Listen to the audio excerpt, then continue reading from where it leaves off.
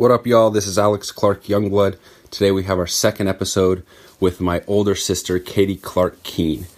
I'm not posting these episodes in the order in which they were recorded. I recorded my first interview with Katie in this right around the time I recorded the first interview with my mom in 2017, but that interview disappeared into the ether.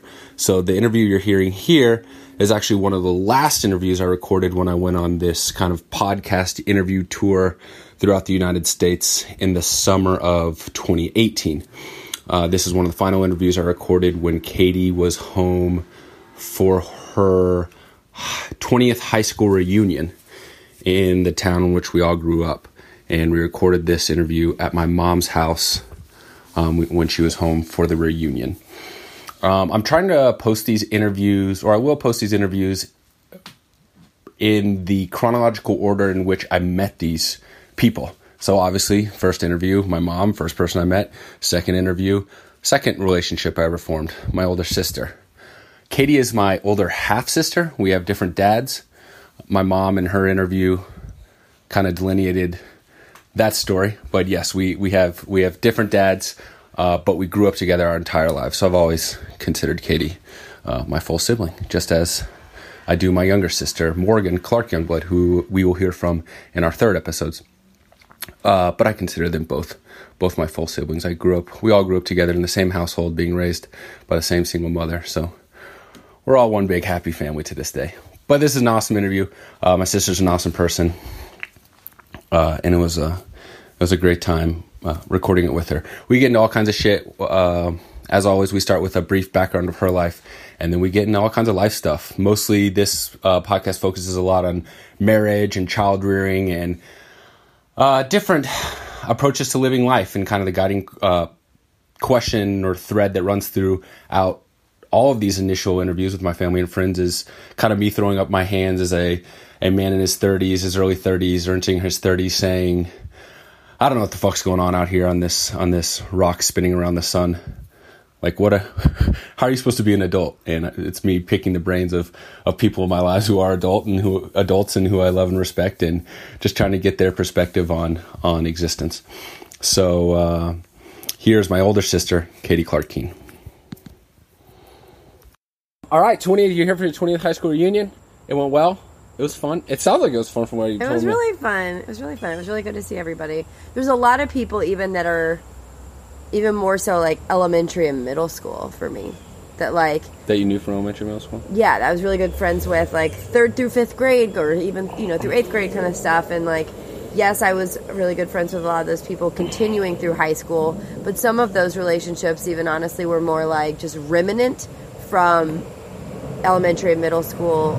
So of course we were still friends in high school kind of a thing, but it's not like we really hung out that much. So some of the stories that were coming up were not like, do you remember in 11th grade when we did blah blah blah? It was like, man, do you remember I spent the entire 5th grade year at your house, and it was awesome because my mom and dad were so busy because I had 3 younger brothers, and your mom just never cared. She was so sweet, and the only thing she cared about was that I woke up so early, and she was a single mom, so she and you slept forever, so she would just give me a Walkman every morning and be like, that's fine, you can get up whenever you want, but just listen to this Walkman and let us sleep. She's like, and so I lived there for a year, and it was amazing. So those are the kind of stories that were coming up. Did you meet people you'd never met before? I don't know, because I know there were people I met that I didn't remember. I guess that's kind of awkward, yeah. But who knows, maybe we were lab partners and I'm just a dick. Right. I don't know.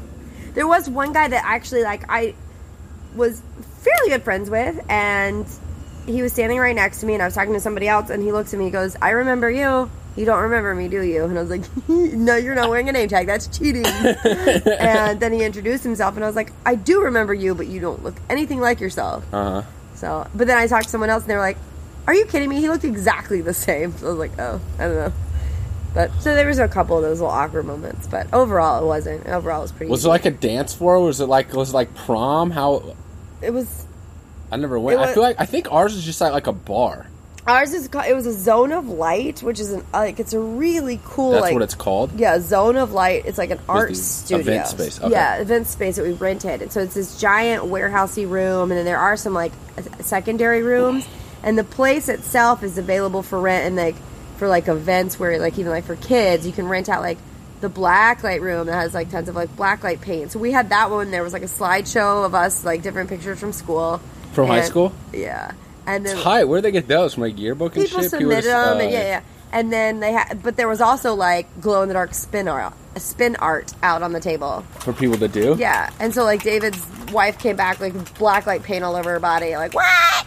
And then there was like a photo booth like you would have at a wedding, and it said like photo bubbles that like word bubbles that would say like I don't remember anyone or class of '98 go Cougs or whatever. But like for the most part we were all in one giant room. And then a really good friend of mine from middle school up, he owns a catering company and a restaurant, is opening a new restaurant, like doing super great in Atlanta. And so he and his wife and their company catered it. So we had like really amazing food, and there was a DJ and an open bar, but it was really loud. So you're screaming the whole time, like screaming in people's faces. Were people dancing? There were definitely people dancing. Mostly, like the drunk chicks. Right. Dude, that's awesome. So it's like an actual party. And people bought in.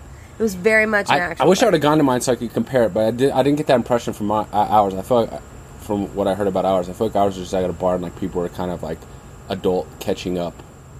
Yeah, no, ours was not adult catching up. I mean, I'm sure there were some people that thought it was meh. I'm sure there were some people that maybe didn't even have a good time. But to be honest, I was probably insulated from those people because I was in the other group that was awake until 2 a.m. at the after party, right? So the people that probably thought it was meh and didn't have a good time had pieced out way before that.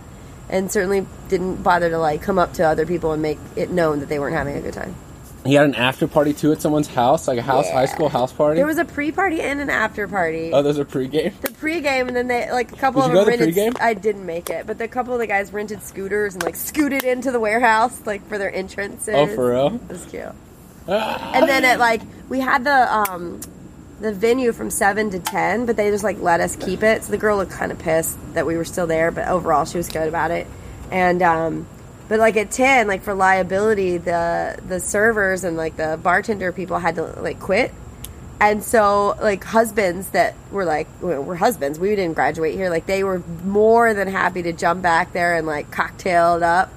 So that was really cute. So I mean it was probably closer to midnight before everyone was out of there. So. How did Tyson do? Your husband's pretty reserved. So, I think because this wasn't his first rodeo and he had some time to mentally prepare. What do you mean his first rodeo? His first rodeo in terms of going to, like, a fairly large party with me and having to deal with the fact that, like, I'm off like a little butterfly flitting around.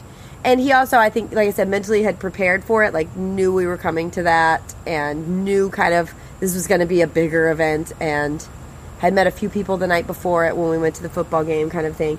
He did great. He did turn to alcohol, but many people did. Did you drink? I had about half of a beer. I get really bad headaches after like one, so yeah, no. I probably Damn, you were up till 2 a.m. and you didn't even drink? Yeah, I literally nursed 2 different beers, so collectively I had about 1 beer in total over like 6 hours. Holy smokes. That's crazy. I was high on life. Sounds like it. Yeah. I want to get to that point. Although for my 23, I'm definitely getting banged up. If I had something like that. I'm sorry, go ahead. I try to reserve my drinking these days for events like that. Like, I don't really get fucked up anymore unless it's like an event. Like a planned event that I know about in advance. Sure. I mean, for me, like, I definitely thought about it. Like, I don't drink anymore. And if I do, it's like one or half of something, right?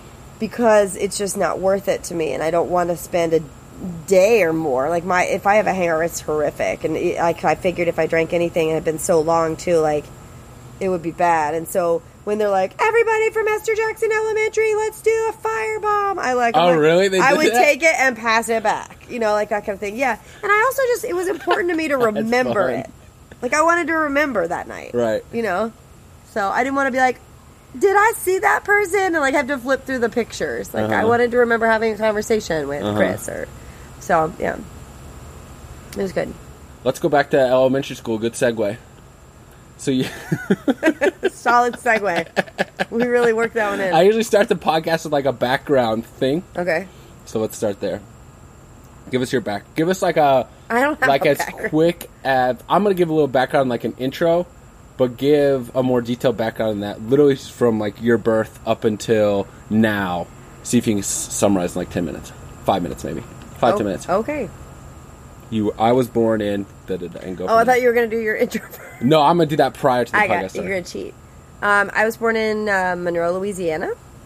My parents. Actually, yeah, I'm going to pee because it's going to be like a 5-minute soliloquy. Keep going. So I just get to like talk to myself. Yeah, all right. Right here. I was born in Monroe, Louisiana, 1980. 211, fell from heaven. My mom and dad were married at the time, but my understanding is that is a direct response to the pregnancy. They did not stay married. Do you know the story behind that? Do you know the actual story behind that? Like she went over to get her stuff? Yeah. Yeah. I do. I was just sparing the podcast listeners. Mom told it on her podcast. Oh, okay. So just go back to mom's episode if you want to know that backstory. But anyway, so they were married until I think she says like I was like 6 weeks old or something, and my dad was a dick to my Uncle Sean, who was like 9 years old at the time, and so my mom like packed us up in her little hatchback and left. But I maintain a relationship. We still lived in the same town as my dad, and until the end of my second grade year. So he had like weekends or every other weekend or something. So we maintained a good relationship that way. But then my mom started seeing a man who was the dad of a girl that I went to kindergarten with, and that's actually who is Alex's dad and my dad. Morgan's dad. So then they had Alex out of wedlock. Mm-hmm. And then our grandmother had moved with my Uncle Sean to Atlanta right around like after Allie was born. I don't know if you were born. Anyway. And then mom decided to move us to Atlanta. So she was pregnant with Morgan, I think, or maybe not. Anyway, we moved to Atlanta. I started third grade here in Roswell, Georgia. We bought a house on North Line Court. I went to elementary, middle, and high school, zoned from the same house here in Atlanta.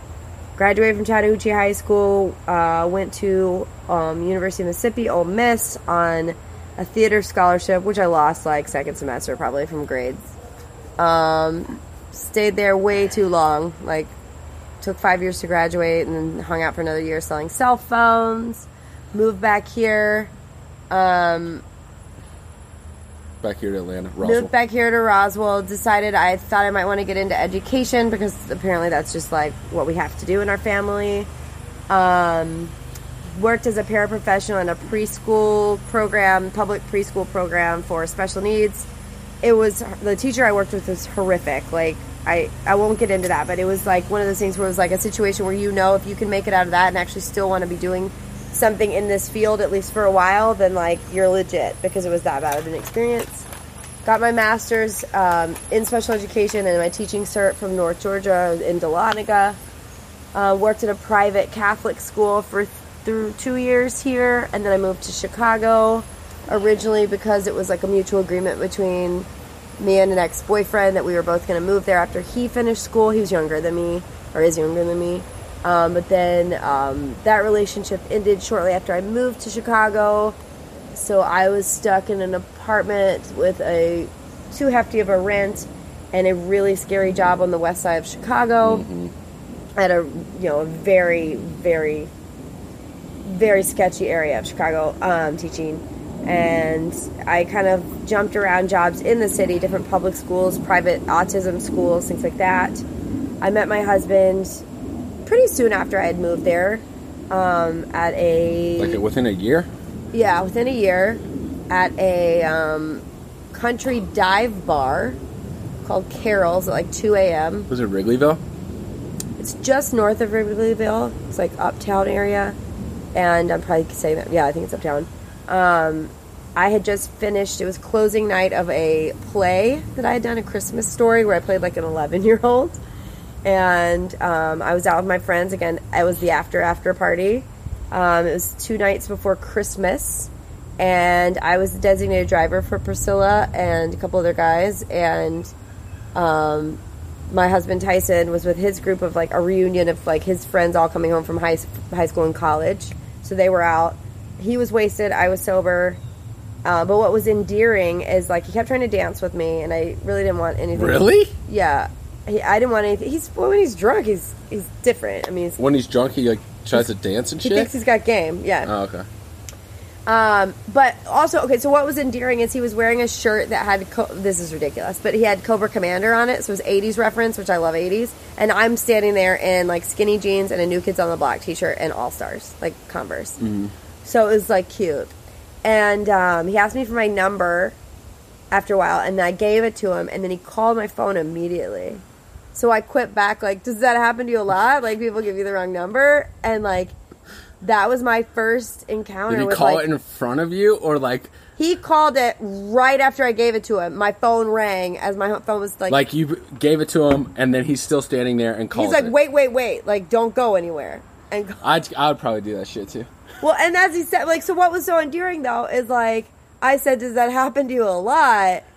And again, this is my first encounter with, like, how truly honest this man is. Like, he literally looked at me and was like, I mean, it's happened.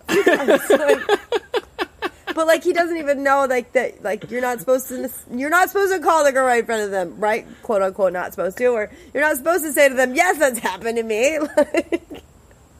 I would have done the same thing. I do that. Yeah? But not because, I guess for different reasons, I don't think they gave him the wrong number. I was like, oh, she's drunk, she might have put it in wrong. So I'll call it. I didn't put it in, I said it to him. So he was like, oh. I think. Anyway, so, yeah, I met, like, we dated, I don't know, that was pretty normal. Like, we dated in the city. What isn't normal is that the next year I had moved in with two girlfriends I had met through friends that lived in the city. One of my roommates actually committed suicide. So Tyson and I moved in together a lot earlier than we probably not a lot earlier, a few months earlier than we had originally anticipated, because I moved out of that apartment. And then we ended up buying a place, getting engaged, having our first kid, staying in Chicago for a little over a year after having her, and then we moved farther out into the suburbs of Chicago, near his family, and also to have just a bigger house and not run over homeless people with your stroller, that kind of stuff. So. And there you are. And I'm not teaching right now. I taught out in the suburbs for 3-ish years too. So I mean, all in all, I've taught like 11 or 12 years of special ed, various grades and capacities. But I've stayed home for a little over 2 years now. Ever since we found out we were pregnant with the third one, we decided I wasn't going to go back, at least for a little bit. I think that was like, maybe we'll see how a year goes, and like I'm in no rush, and I don't know if I want to return to at least public education. So. We'll see. Do you want to return to working at some point, though? Yes, but I don't know if I want to return to, like, a classical 9-to-5 full-time. Right. Ever. If I do, I think it would really need to be something, like, I thought was fan-fucking-tastic. Right. Right now, I mean, I like what I'm doing, which is, makes me, like, no actual money, but it's, like, just, like, spending money for our family. Like, I paid for, like, horseback riding for Amelia and gymnastics and preschool, just by doing like the online teaching to China. So I teach English online at like 5 a.m. in the morning, and or it's fun. 11 o'clock at night. Or 11 o'clock. No, yeah, like 9 to 10:30. It's late, I feel like. I'll take a nap at 1 when Elliot goes down. What did you want to be growing up? What did you think you wanted to be? Like, take me through your progression of like your hopes and dreams. So for me, I've mentioned this in the podcast various times. Like, I always wanted to be a professional athlete. And then right around start of high school, I realized, like, this is probably not going to happen. And then I didn't really ever develop an idea of what I wanted to be, for me personally, because I was just, my mind was so riddled with OCD, I never had, like, any cognitive capacity to think about what I wanted to be. Yeah. Until I got to college, and I was like, holy shit, I got to do something about this OCD and start planning for, like, what I'm going to be when I'm an adult. And like and then a big part of me doing this podcast right now, a big theme of it is me turning 30 and being like, fuck, I still don't know what I want to be. Mm-hmm. And you mentioned something too that influenced me, was like, you said when you got into education, you felt like it's like, that's what we have to do in this family, because our mom was in education. It just seems safer, kind of like, it was like a known, not a known evil, but like just a known, right? Like, it's always so interesting to me, too, to find out, like, whether it's, like, people from my past, like, people from the reunion, or people that I meet, and they have these jobs that, like, whether they're, like, really, like, elegant job titles, or like their jobs like just sound really exciting or adventurous, or they travel X, Y, and Z, and like I'm like, how did you find out about those? Like in my brain, and I don't know if it was just like if it's like my personality or whatever, like I always felt like you had to be like a classical job, like a teacher, a doctor, a lawyer, a policeman, and there's like all these other different things and shifts and manifestation, whatever. So for me, I guess originally young, I wanted to be a dancer. Right? Because I danced my whole life. Well, I shouldn't say my whole life. I danced until high school. I think in high school, I didn't know what the hell I wanted to be. I was way too caught up in, like, being in high school, right? Dating and partying and social situations and skipping school. And, like, I was just too caught up in that. I wasn't thinking about the future and that kind of stuff. And college, same stuff. Like, I just had too many struggles with all that kind of stuff to be able to, like, really focus on, like, grow the fuck up. I knew I wanted... In college? Yeah. I think I always, like... So, dance, I think, transformed into, like... Or morphed into, like, a performer. Because But at the same time, I've always had this fear of, like, not being very good at that. Because that's a hard one, right? Like, you truly are putting yourself out there in more ways than one. And so I don't think I ever really... I know I never really, like, really tried at any of those things. Like, I would... The one time, like, I have a strong memory in college of, like, the one time what they call open auditions, like the big auditions at the beginning of each semester or at the beginning of each year are called open cattle calls. Cattle call just meaning, like, we're all like cattle, one through. And I remember this one year, I think it was maybe my junior year, I finally was like, hey, it is cool to give a shit. Of high school or college? College. Like, I was, yes, there's certain things I feel like I was really stunted on, like maturity stuff. And so I feel like junior of college, I finally, like, was like, hey, it is cool. Like, I should try. Like, I know I'm not a good singer, but I don't think I'm as bad as I say I am because I'm also scared to try. So, like, this one particular cattle call, like, I actually bothered to, like, sing in front of everyone and, like, had actually, like, rehearsed my monologue, right? Because then it was like, if I failed or it wasn't good, I couldn't blame it on not preparing. Mm-hmm. So, but what was funny is for that particular one, I actually got more of a call, and I didn't get any additional parts because of it. Like, I always got, like, dance chorus and, like, those types of things.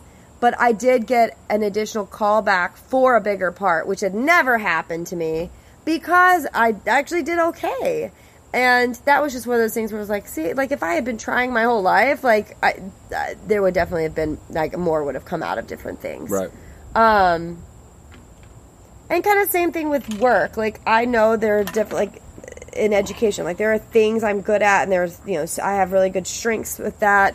But it also depended on, like, who were my administrators, and if we really meshed, and, like, I would work at one job, and, like, within a year, I'm, like, director of special education for this school, and, like, the next year, because we move, I'm, like, I just have a self-contained class, and I felt like it was just such a step down, and I didn't want to try, and I don't know, I knew I always wanted to do something in performance and or art. Like, I've always loved visual arts, but I feel like there's a big difference between someone that, like, has to create all the time and, like, has art within them versus me. I feel like I'm a good, like, I enjoy art. I like to look at art. I love interior design. I love, you know, the idea of, like, fabrics and colors, and so maybe even, like, fashion design, but it's not ever something, like, I felt so driven to do it that, like, I was going to do it no matter what. Mm-hmm. I don't, like, even right now, if I had the downtime, I'd probably just turn on Netflix instead of, like, I have to craft and I have this page on Etsy or something. Like, so I don't know. I mean, even in college, I would try to, like, rekindle that within myself, like, take a drawing class, and then I would, you know, it was, like, too early in the morning, so I just, like, stopped going. But didn't you already, like, weren't you already kind of fulfilling that art drive or scratching that art itch because you were doing theater on a regular basis in college? I don't know, because, again, like, I feel like I was always half-assing all of it. Right. So for me, it's all just to go back and, like, the stuff that I loved, if I had ever really, really tried at it, instead of, like, I'm going to surround myself with the people that love to do it and keep myself at a cursory. I would love to have a bigger hand in it, but this is a safe space because I'm not really putting myself out there. If I had had more immediate success in it, if things had come, like, super, super easy in those arenas, then I probably would have, like, that's the irony, right? Like, if I had had the success to begin with, I probably would have put myself out more, and like that would have continued. But like once I got into like a bigger pond, and there's more competition with things, then I would try less. Got you. And I think that's just a fault in my personality and demeanor and kind of thing. I feel you. I mean, shit. My 6-year-old now says things like, "I don't ever want to do anything with competition. I don't want to take blah blah blah. I don't want someone to tell me what to do, or I have to like." And she doesn't verbalize this part of it, but I know that part of it is I don't want to have to be told I'm not great at it. Right. And I see that even more so probably than my husband does, because I know that that's something that probably comes from my personality. Right. And I hate that. And we were talking about that yesterday. It's a lack of sports. Yeah, it's a fear of failure. That's what I think really the value. I question, like, especially now because like I'm a 30-year-old man and I struggle with sports. I don't play them obviously nearly as much as I did, but I still follow them. No, that's not true. I follow them far less than I ever did, but I still follow, for instance, like NFL really closely, and I often question like, what am I doing here? Like, this seems like a child's behavior to follow sports. And then I'll reflect, and I talked about this on the first podcast I did in this little series with Hunter about like, dude, you remember think about how much time we invested playing sports. Right. Like, do you wish we had done something, we had invested our time differently as children in some other productive way or non-productive way, just like being kids, whatever? But I do think there's a ton of value in sports and like lessons like that. Like, I don't have any fear of like failing I personally don't feel like I have a huge fear of failing, or I can recognize that like, man, I'm going to give this a shot, but there's a good chance I'm going to take a loss here. Yeah. But I see that in people that didn't play sports, or that there's like, you know, it's safer not to take that. Yeah, and I definitely think sports and just involving yourself in things that are naturally competitive is probably one way. And I think another is, and I'm not faulting you, Mother, but like to be told that you're wonderful and amazing no matter what. Mm-hmm. And then to expect success just innately. Right. When you really aren't trying that hard, right? Like, that's, like, when I said, like, if I had experienced, like, more success, if I had been given, like, Lady Macbeth out of the get-go freshman year, I would have probably been trying harder. Because I was, like, yeah, I'm doing it. I'm really doing it. They like me. But instead, like, my confidence started lower. I mean, I got a scholarship. Like, they obviously like me fine. But, like, that's also probably because I could still tap dance, right? And like, how many people walk into their college and can tap dance? And I knew that. I don't know. Yeah, that's an issue. And especially, and you bring that up fairly regularly, and I'm glad you do.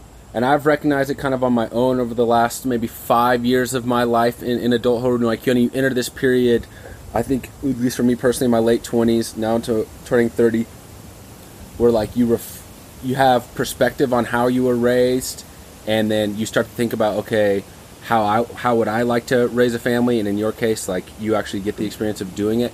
I think that's super important. Our mom constantly, she's obviously a wonderful mom, and I think it did a fucking fantastic job raising the three of us by ourselves.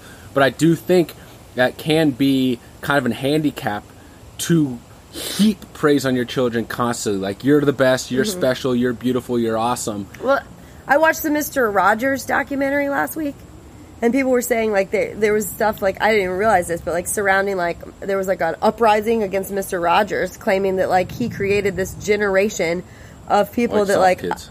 I love you just the way you are, you know, that kind of thing. Like, you are special, and I like you. And it was like, hey, I'm great. Everyone likes me. I don't have to better myself. I don't have to change this behavior. I don't have to say please and thank you. Like, right. I guess the other side of that coin is, it's like, I mean, if you are happy with yourself, even if you are like not doing anything that's objectively or ostensibly like awesome, or either making a ton of money or having some grand impact or whatever, if you know, are living what would look like from the outside perspective like a mediocre life, but you're super fulfilled and happy and you think you're the best, I think there's also like some value in that. For sure. And that's kind of where I am. Like, I am very comfortable in my own skin. I think we have a great life. I would parallel that to like religion, right? Like, what is the purpose of religion? I'm sure that's, you know, everyone would have a different answer, but for me, like, ultimately, I think it's like at least on earth, like it's so that you are a better person and like you're helping mankind, right? Like one of the best people that I know is my husband, and he's like one of the least religious people that I know. Like you can be one without the other. Right. Kind of a thing. You can be a good person without having some sort of like like without having a religious belief system. Right. So I don't know. I mean, there's more. I guess there's more ways than one to get to someone. Honestly, I think doing so without a religious belief system, without that like guiding principle, is even more admirable. Because I run into that. You know, I've worked.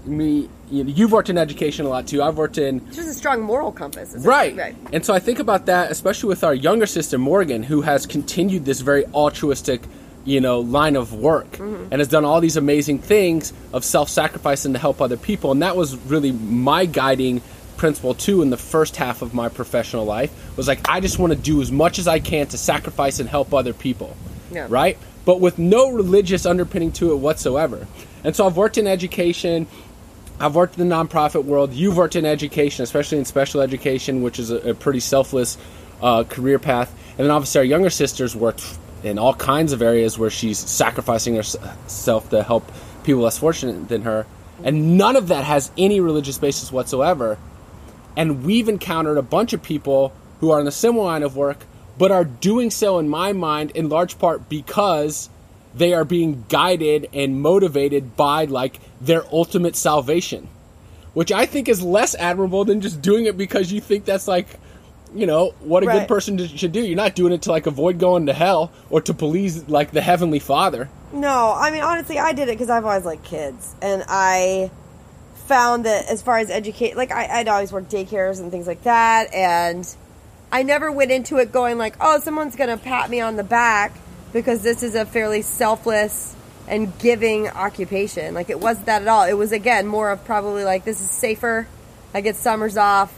I like kids. I'm good at art, so I could whip out some bulletin boards real quick.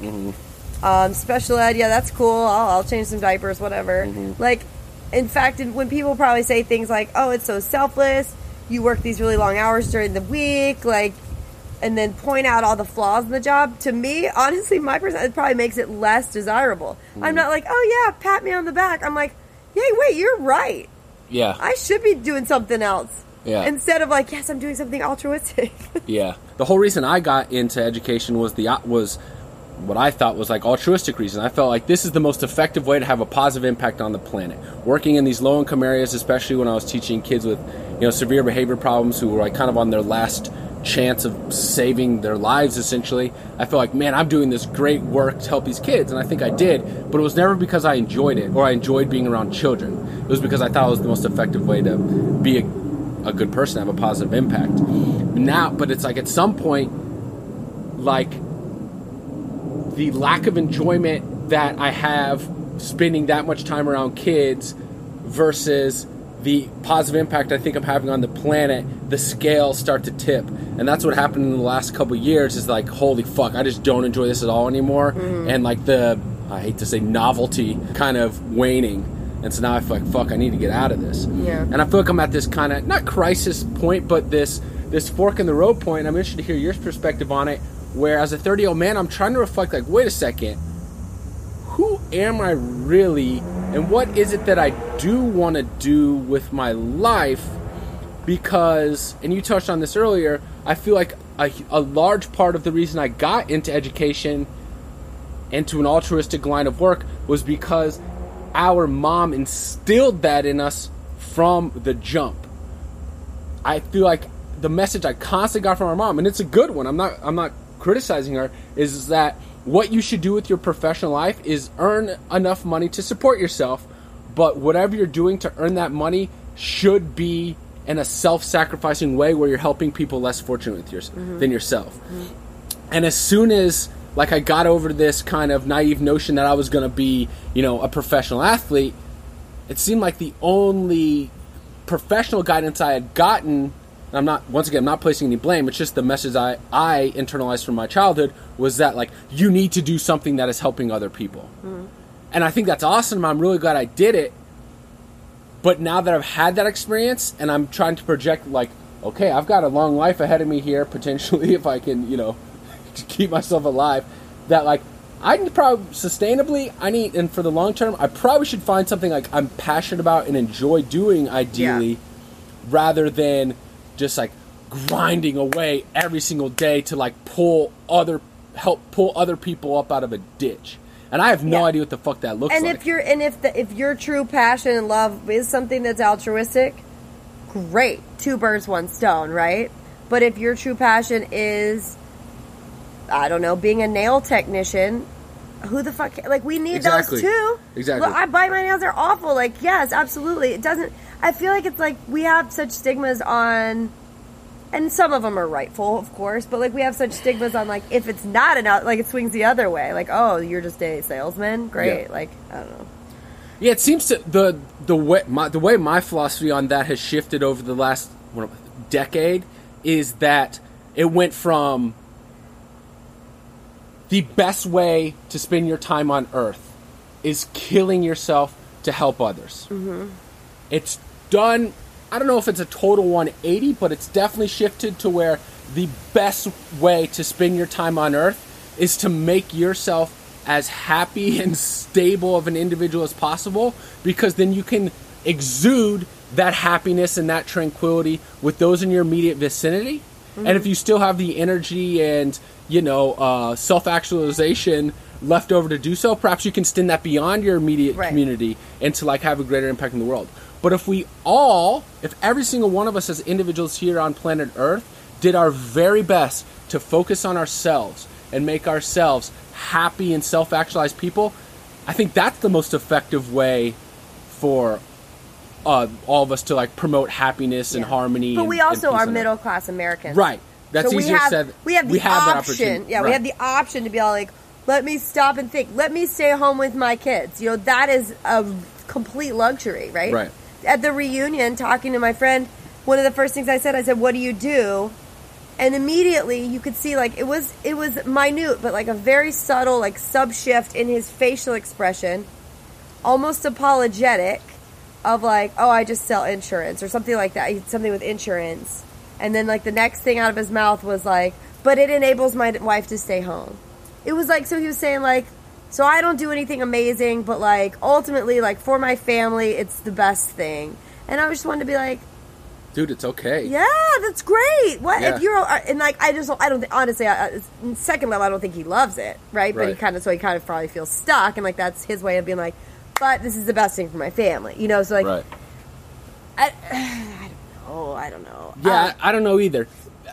Here's a discussion I want to get into, though. Okay, so let's take that as a perfect example, because I think that's a good springboard from like a broader philosophical discussion I wanted to have in this interview. It's all right. Let's take that dude. 10 years ago, I would have looked at that dude in the judgmental way he's probably expecting people to look at him. Like, oh, really, dude? That's what you do every day is wake up and sell insurance? My perspective has completely shifted. Like I said, like, if that's the activity that you have to engage in 8 to 12 hours a day in order to support yourself and your family, dude, there's nothing wrong with it. That's awesome. Yeah. Like, but he may not be happy in that. Okay. But so he may feel a little bit stuck. But at the same time, if he finds enough fulfillment in the fact that he is making a good living, he is supporting his wife and children, they are able to have a nice home, a nice car, nice vacations, like that still might be great. Right. Okay. Here's the issue, and I'm just presenting this as a question. Okay. So, I think, like, the best case scenario, glass half full perspective of that dude's life, which I think is, the general template that the vast majority of people in this country follow, and I would probably say the vast majority of people in the developed world follow. I find a job, I'm not super passionate about it necessarily, but it supports myself, and it allows me to start and support a family and secure both my and their future. Mm-hmm. Right? Awesome. Here's my issue. I find it almost unfathomable, and maybe this is just me just being like too grandiose in my thinking. I find it almost unfathomable that every single one of us has the exact same like template for what our ambitions and life goal and life path is. How is it that every single one of us in the developed world, and it really seems around the world in general, our individual ambitions from person to person Our is marriage grow and kids. into adulthood, find a means of supporting ourselves, finding a mate, reproducing, raising that mate, and perishing. Because basically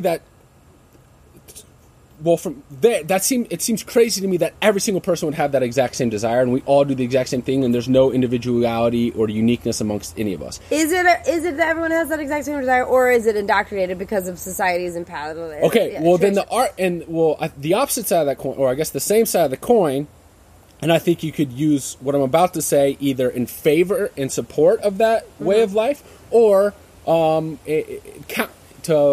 a contrarian point of view to that way of life. Is that essentially that's the exact same thing that has been happening since the inception of life as we know it, right? Going back to like the first multi-celled organisms, right? Mm-hmm. Who find a mate, reproduce, create young, and then support those young. I guess you'd have to go back to like mammals, right? Mammals find a mate, have young, and then spend their days gathering food and protecting and raising their young. And yet, essentially what we're doing is, we evolved it from mammals into cave people or Neanderthals, early humans. That's what we did. We woke up every day. We went and foraged or hunted to gain the food, to go back and support our mate and our spouses. That's essentially what we're doing now. Instead of waking up and going out in the forest and hunting and gathering, we're just waking up, going to a box, sitting in front of a computer, which is essentially just taking the form of hunting and gathering because you're just trading that time for food and the necessities to raise your family. So you could make the argument, right, I go and sit in front of a computer, which is exactly what I should be doing, because that's who we are as human beings on this planet. We're supposed to be hunting and gathering. This is just the form of hunting and gathering that the world takes in modern society. Yeah. The other argument would be, well, right, think how much we've evolved as human beings since then. Shouldn't we be taking the next step in our human evolution, and we should be spending our days and our precious time here on Earth doing something that's of a higher evolution rather than just doing the metaphorical hunting and gathering by spending 8 to 12 hours a day, 5 days a week to to collect the resources in order to support ourselves and propagate the human species. Is there something more? So, and it's really funny you were talking about this. I mean, I kind of knew you were too, but like, to piggyback off of that, so Tyson and I, last night after the reunion, we spent a night in an Airbnb, and then the night after, so we kind of hung out as a 8th anniversary present to ourselves, without kids. We walked the Beltline in Atlanta. We did about 12 miles. We were laughing at ourselves at the end because we're like, wow, our dogs are barking, our legs are tired, and then we were just tired, his knee's been bothering him, and so we're talking about wow, so the human body is really only in its prime from 15 years, 18 to early 30s kind of a thing. And right, the developed human body. You're really not in pain. Yeah, 20 to 35. Yeah, everyone's exception, right. There's always exceptions. There's some people born into pain and born into problems, but for the most part, our bodies, biology is 15, you got 15 good years max. Right. And then you just start to so with modern medicine and just evolution in general, we live so much longer. So now things that were you grow up, you get married, you have kids. If you survived birth to begin with, right, because of modern medicine, and you work like a dog and then you die because that was it. In order to complete, to actually have a human species to continue for survival of the fittest. So now we have the luxury and also the necessity to be looking at what else should and can we be doing because we're around a lot longer. Right. So maybe then the template should be. Oh wait, I can't eat like shit because. Right. Fuck, I got 70 more years.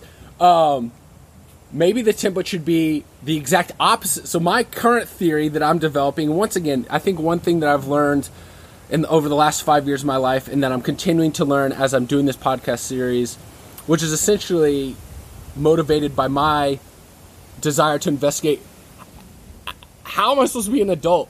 I'm trying to learn from the people that I know best. I'm going to be no help. I don't know what I'm going to do either. Well, that's the biggest lesson that I've learned. Two big lessons. One, from a romantic perspective, opposites attract. That's probably the biggest lesson I've learned from interviewing the people that I know and love the most in the world. I refer to Tyson and I as yin yang all the time. And I've seen it time and time again with the most harmonious and happy romantic relationships amongst my family and friends is opposites attract. 2, that like no one has any idea what the fuck they're really doing. And because even as you have this idea when you're a child that like, oh, at some point I'm going to become an adult, the lights are going to turn on, and I'm going to realize what it means to be an adult. The world is going to open up to me. I'm going to realize, oh, this is how you're supposed to live life. That doesn't exist. Yeah. Whether or not you're 18, 28, 58, 78, no one has any idea what the fuck is going on. Sure. They're all just kind of winging it out here. Which is exciting on one hand, but also daunting on the other. Absolutely. I don't know. For us, marriage truly is just the ultimate example of a partnership in every sense of the word. Right. Right? Like, I mean, whether it's, you know, he makes the vast majority of the money and he works like a dog at his job, but I take care of our house. And, like, there's things that are, like, expectations and, like, we have a true give and take, a true partnership. Mm-hmm. And we were talking about that yesterday, like, different people about, like, you hear so many people, like, I'm on my 3rd or 4th marriage, you know, and, like, we need to celebrate this one because, like, the first 2 were like, maybe you shouldn't get married anymore. Right. Like, why aren't you taking any ownership? I mean, I get it. There's extenuating circumstances. I don't mean to downplay that. But at the same time, like, who's making those choices? Right. Okay, so that to me would be a perfect example of, like, dude, you are just following the only template that has ever been set out for you, which is to get married, have a partner, reproduce with that partner, and die. And then even when you've experimented with that way of life, and it's failed, in some cases that you're saying multiple times, it seems like a lot of people don't have any idea of any other way to go. Yeah. So they just keep going back to the well that's poisoning them. But a lot of people, I mean, I think, though, human nature is for a lot of people, for most people, is that they don't want to live their life on their own. Right. Whether you fulfill that with a partner, gender aside, or you fulfill that with surrounding yourselves with children and grandchildren, whatever it is, like, no one, for the most part, no one really wants to live a solitary life. Right. Societal constructs make marriage an expectation, but, like, I think that's changing, just like I love being gay. Oops. Yeah. You know, like, I think those are changing too. Right. I don't know. I think everything shifts, and I think there's even things that are just, like, generational. Like, what mall is cool for my generation, like, then it's desolate for yours. Like, there's just something, like... Yeah, it seems almost like, once again, I'm just throwing a theory out there, but it seems like, okay, the way I've looked at things is like, okay, I need to wait as long as possible to reproduce, right? I've kind of accepted...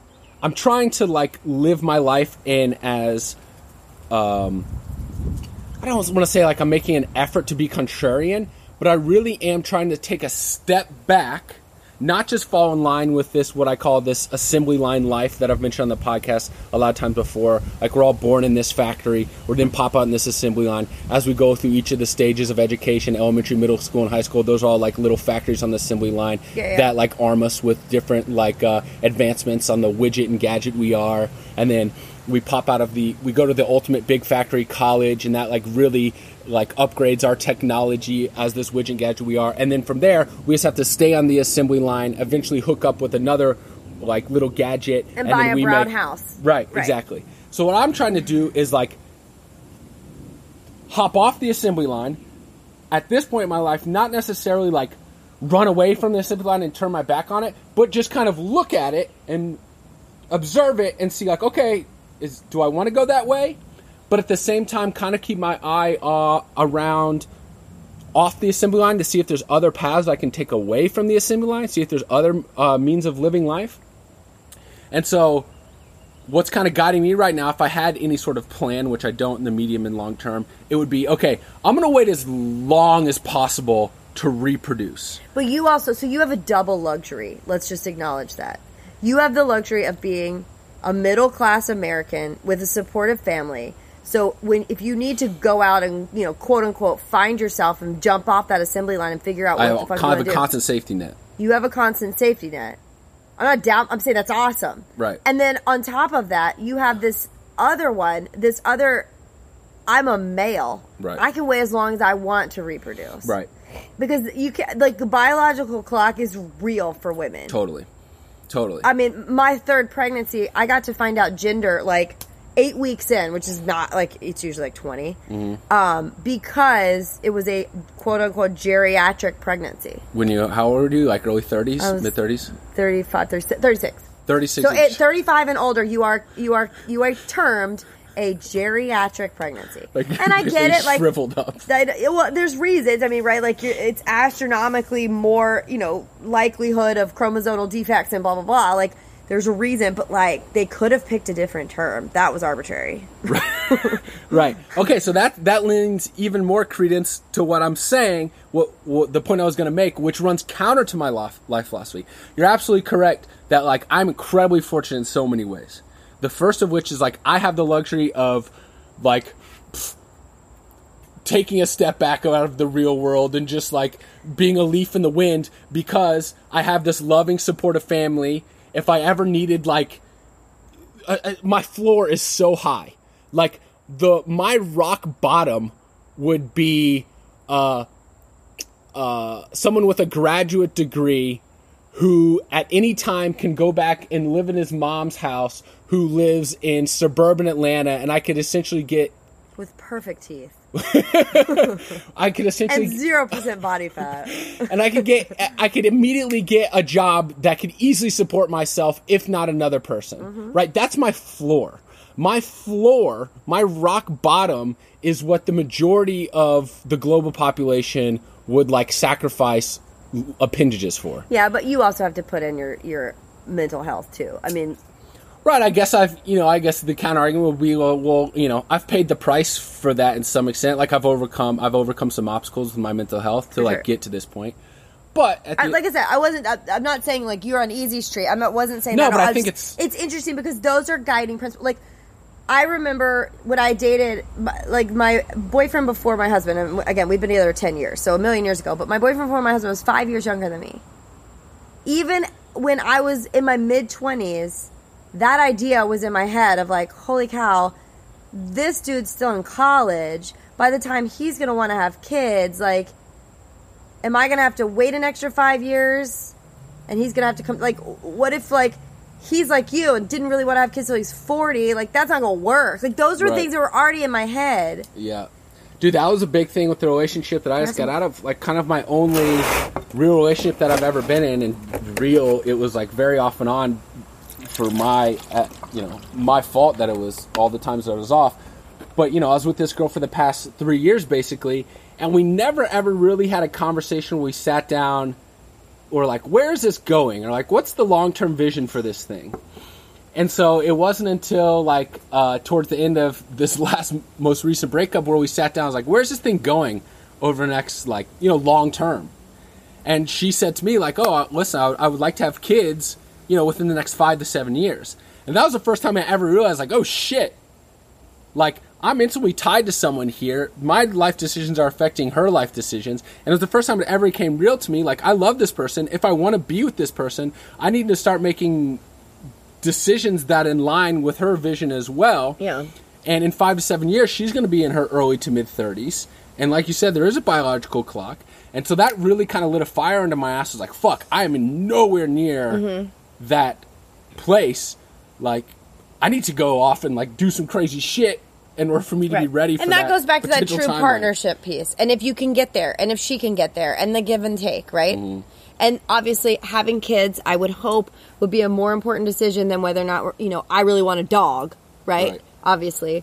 For me, do I love living in kind of the middle of nowhere suburb in Illinois? No. Would I love to live somewhere else? Yes. Would Tyson probably love to live somewhere else? Yes. Is his job where he is? He's not going anywhere? Yeah. Like, so we make our... Right. We make our happy there. Like, it's not perfect, great, but it's awesome. Right. So, I don't know. I mean... Yeah. Yeah, I mean, sow your wild oats, dude. Okay, good. I'm glad you said that. So, like, that has been my guiding principle in recent years. Like, I need to sow my wild oats.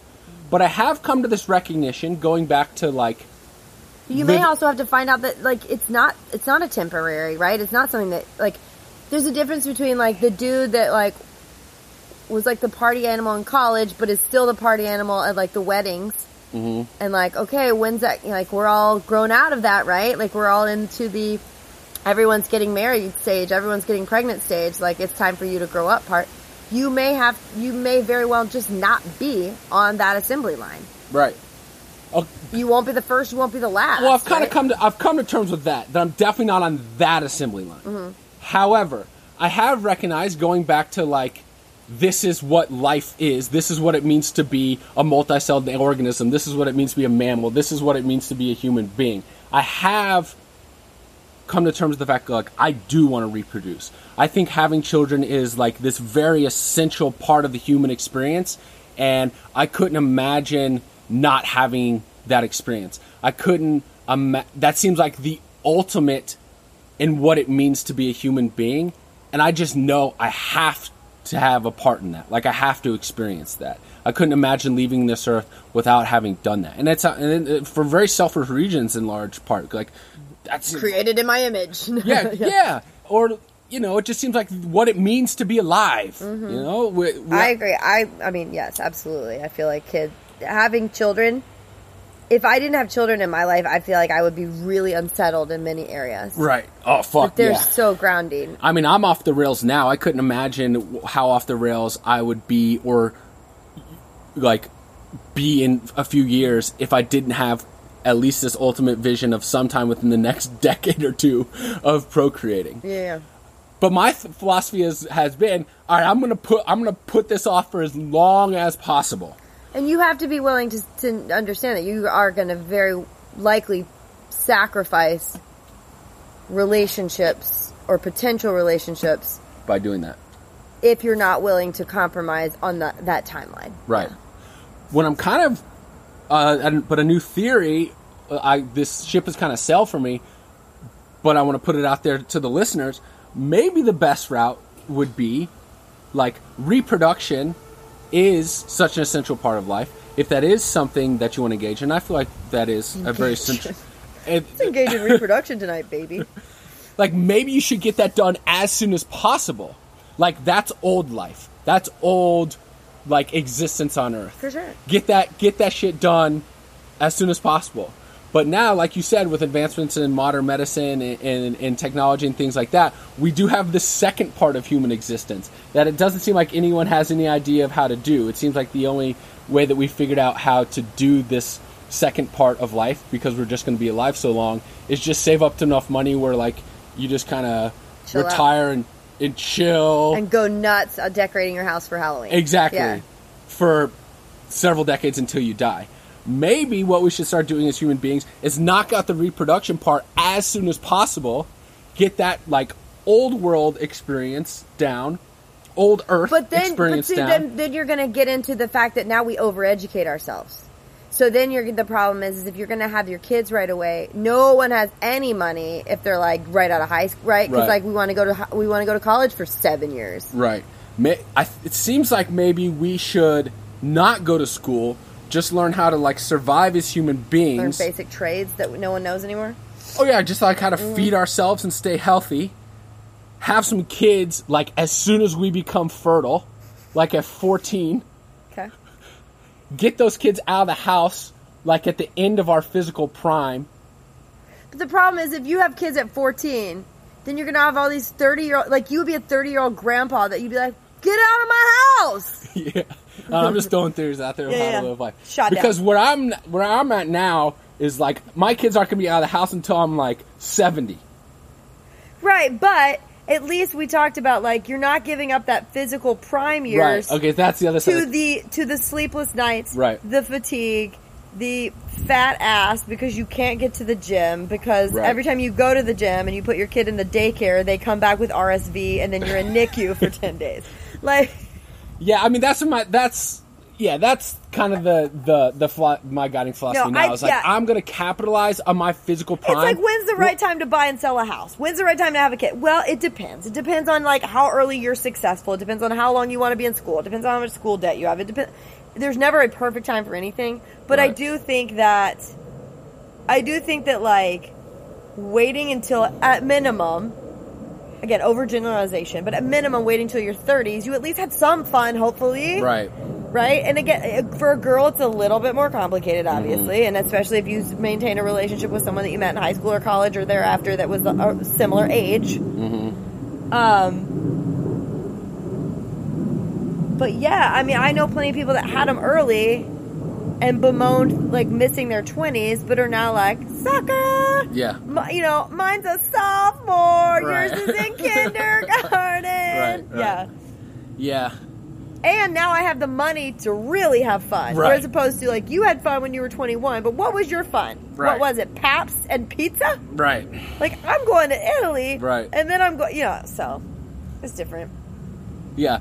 And I've gotten to the point, I used to be super judgmental, and it's so stupid to be judgmental in your 20s because you just don't know anything about life, right? So I used to be judgmental about shit like that. Now I've gotten to this point where, like, dude, I'm not fucking judging anyone. I have no idea what the fuck is going on out here. Well, and you I'm just never trying- feel older. Right. Like, there are certain Yes, things, that's like, a great point. There's never, like, there's certain things that are, like, completely, like, undetectable that, like, I know that, like, my 20-something-year-old self would have reacted differently. Like, yes, I have definitely matured in certain ways. Certain ways, I'm still super immature, right? Like, especially compared to my husband.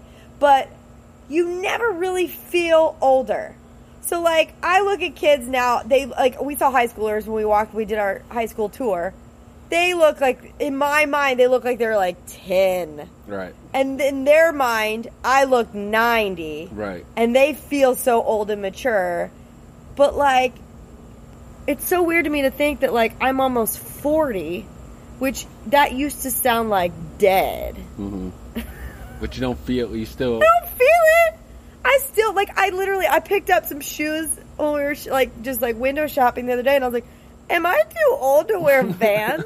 Because, like, another thing, too, I feel like a lot of people get stuck. Like, you'll see people, like, do you ever seen, like, that old lady that still wears, like clothes from the 70s? Yeah. And she's not being, like revival, hip, and trendy. She just, like, that was the decade that she was in her prime. Right. And she felt the most comfortable. Those are the clothes that make her feel beautiful. Like, mom in her dress for her birthday, right? Like, Right.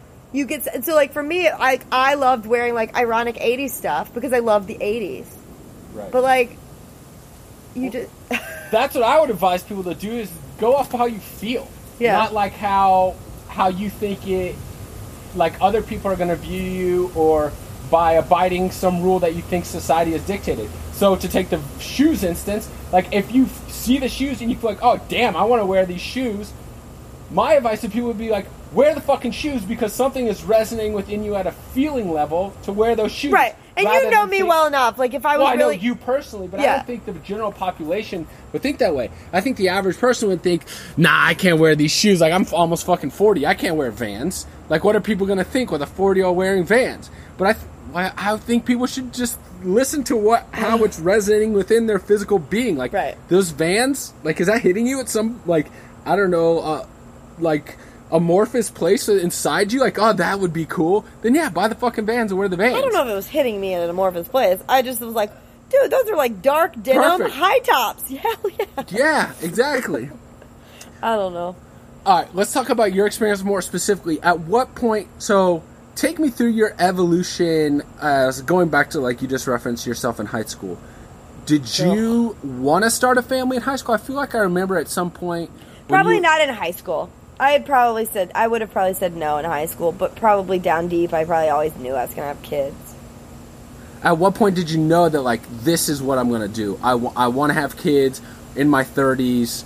Like, I want to live this life. Did you know that in college? I don't think I knew it in college, no, but I think just, like, kind of, like, progressively after college, I guess I, for the most part, was on a trajectory of, like, being exposed to more adult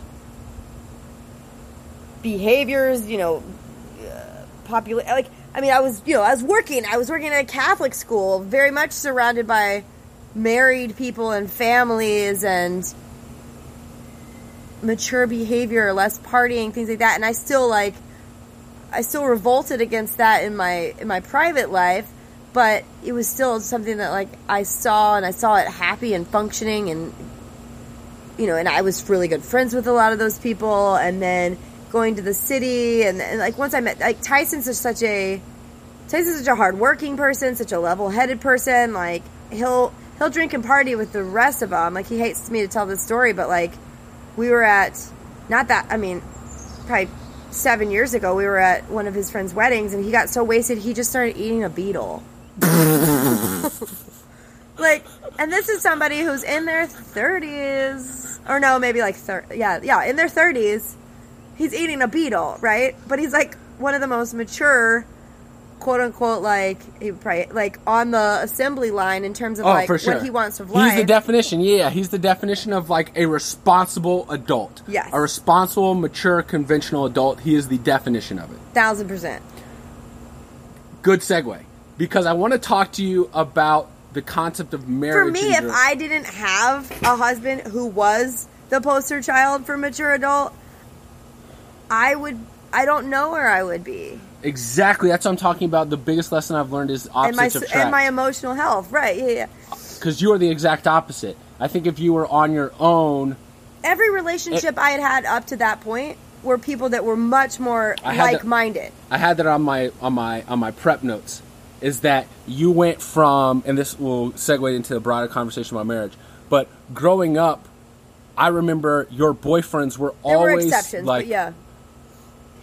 Eccentrics. Mm-hmm. Eccentrics, or at the very, if they weren't in, like, theater and, like, kind of constantly putting on, like, I felt like I was, like... Who are you thinking about? Thinking about, like, Daniel. Yeah. I'm thinking about, like, I don't know. Charles. Like, funny, like, characters. Mm-hmm. Or at the very least, like, outgoing personalities. Right-minded people, much more, like, liberal. Very much like you. Yeah. Mm-hmm. And then all of a sudden... Obviously, none of those worked in the long term. And all of a sudden, the first boyfriend I ever met of yours, where I was like, whoa, this guy came out of fucking left field. This guy's unlike any of the people she's already dated. That's the one you ended up marrying. But now, as I have my own peer group getting married, I see the exact same shit. Like, when I met their now wives when they were girlfriends, I thought the same thing as when I met your husband. Like, what the fuck is this? This person is nothing like you whatsoever. But yet, those are the people they ended up marrying. So there's this yin and yang, as you say. Right, like he grounds me and I push him. Right. So... And the only successful, quote-unquote success, definitely not successful, the only sustained romantic relationship I've ever had is someone that is literally the exact opposite of me. Yeah. So there's value in that. My broader question, because I've established that in like every podcast episode thus far. My broader question, the concept of marriage in general, it goes back to the commentary I was making earlier. Like, what are we doing here with marriage? It seems like none of us are thinking outside the box here. How is it that every single one of us, to a person, is manifesting and embodying our romantic love for our partner in the exact same way? None of us is thinking outside the box in this. None of our long-term relationships are taking any other form than, like, codifying this relationship beneath the auspices of a religious institution or on the government. I didn't understand half of the words that you just said, but what I will say is that whether or not it's a common law or a religious marriage or a civil, like, whatever it is, I don't think it matters. It's like, are you arguing are you arguing the sanctity of marriage? Are you arguing like just the institution of monogamy? All of it kind of rolled into one, because it doesn't seem like there's any nuance amongst it. It all is rolled into one package. It's the sanctity of marriage with the monogamy, with we're signing a paper we're signing a government paper, like we're creating a contract with the government. Yeah, but again, like so many people take that pretty flippantly. I mean, albeit like... But they still do it. They still do it.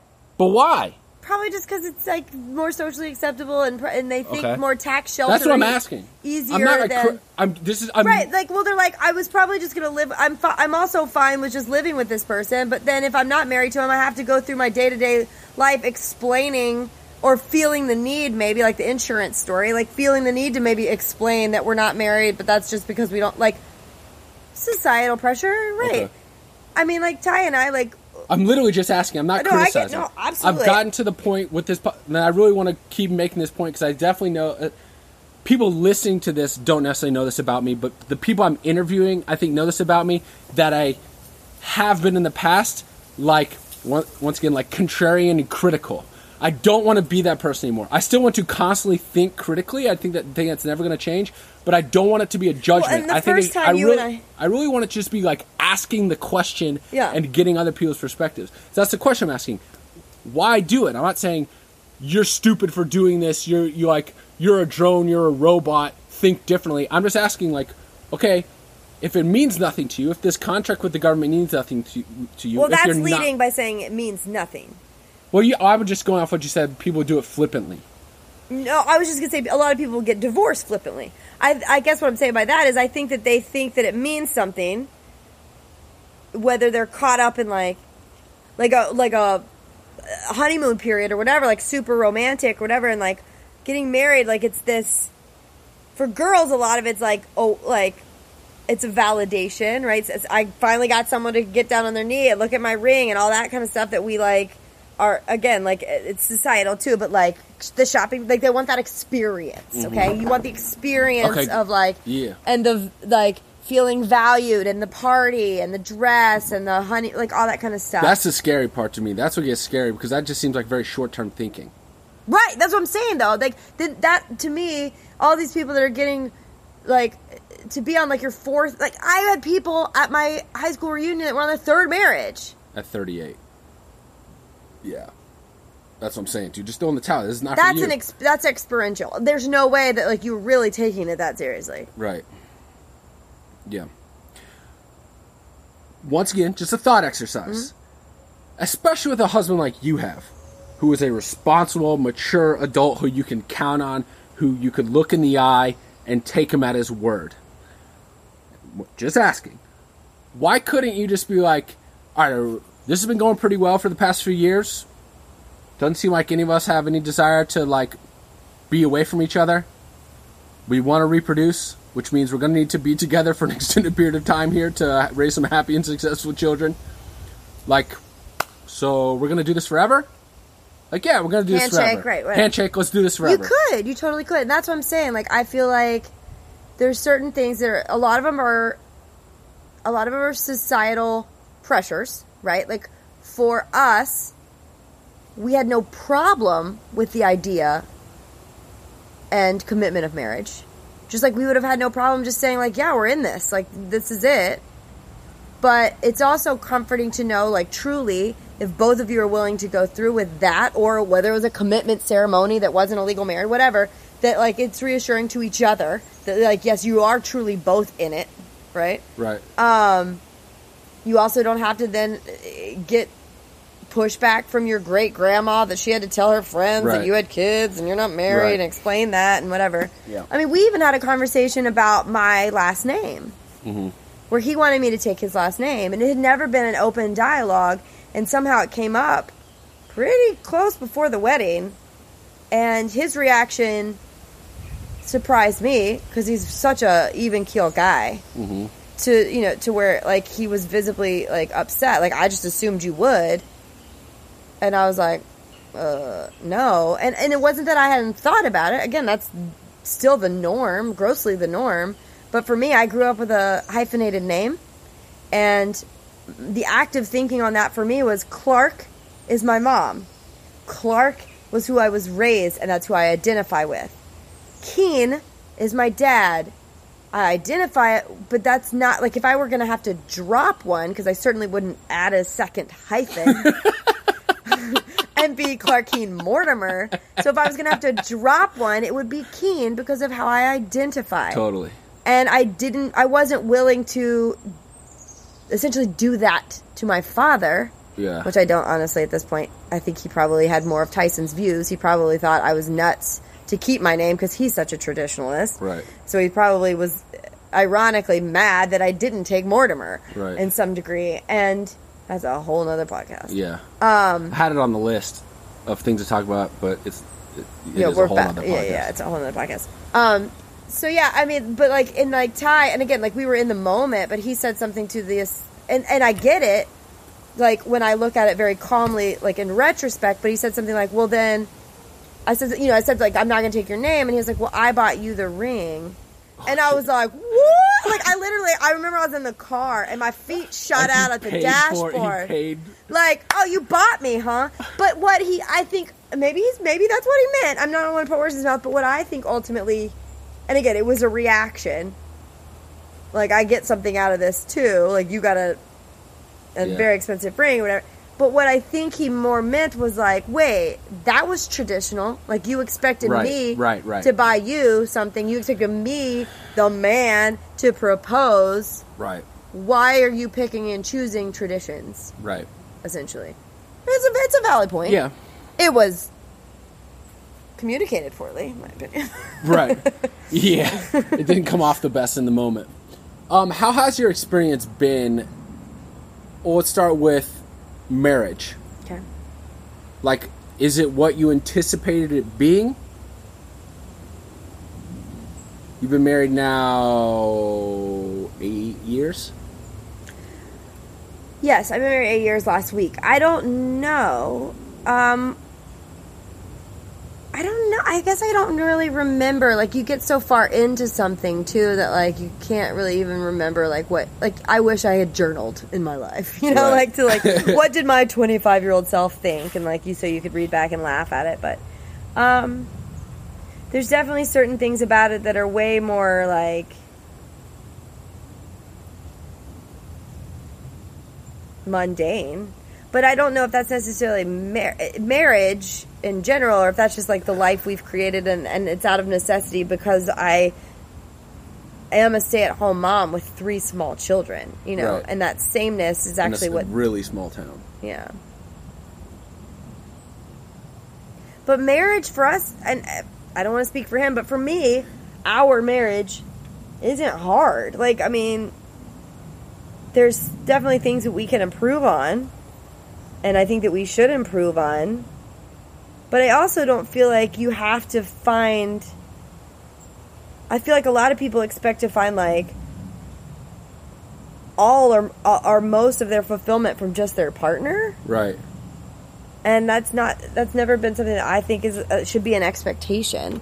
Like, we talked about, like, my past boyfriends being much more like me and Ty's different. Well, then, okay, so then those aspects of my personality I fulfill by, you know, seeing those similarities in my children and, you know, bouncing off of that with them as opposed to my husband necessarily, because we have similar views and things, you know, like, right. or friends that I have or my family. So, I don't know. I mean, I'm sure there's plenty of people out there that think that you have to get, like, the majority. And Tyson is my best friend, for sure. But you get other things from other people, too. Right. You're not, like, in a bubble. Right. I feel like when I look at marriage, I definitely want to have kids. It's a really nice sense of security. Okay. Can you get that outside of, again, the traditional going through all the checkpoints of marriage? Yeah, I think absolutely you can. And I think there's a million people out there that do it. But I still think that security ultimately just comes down to a truly committed relationship and a true partnership, because that's what it is. Right. Because you take away the honeymoon period, and like we have issues like with like sex, right? Like I, especially pregnant, pregnant, post pregnancy, my 30s, body image, having babies, sleep deprived, like for women, and just women in general and hormones, like it's super different. So we've had those conversations. And my husband, again, it's really hard for him to have those conversations. It's really hard for him to have a lot of conversations in general. So, like, we're talking about those, but they're, for the most part, they're pretty, we're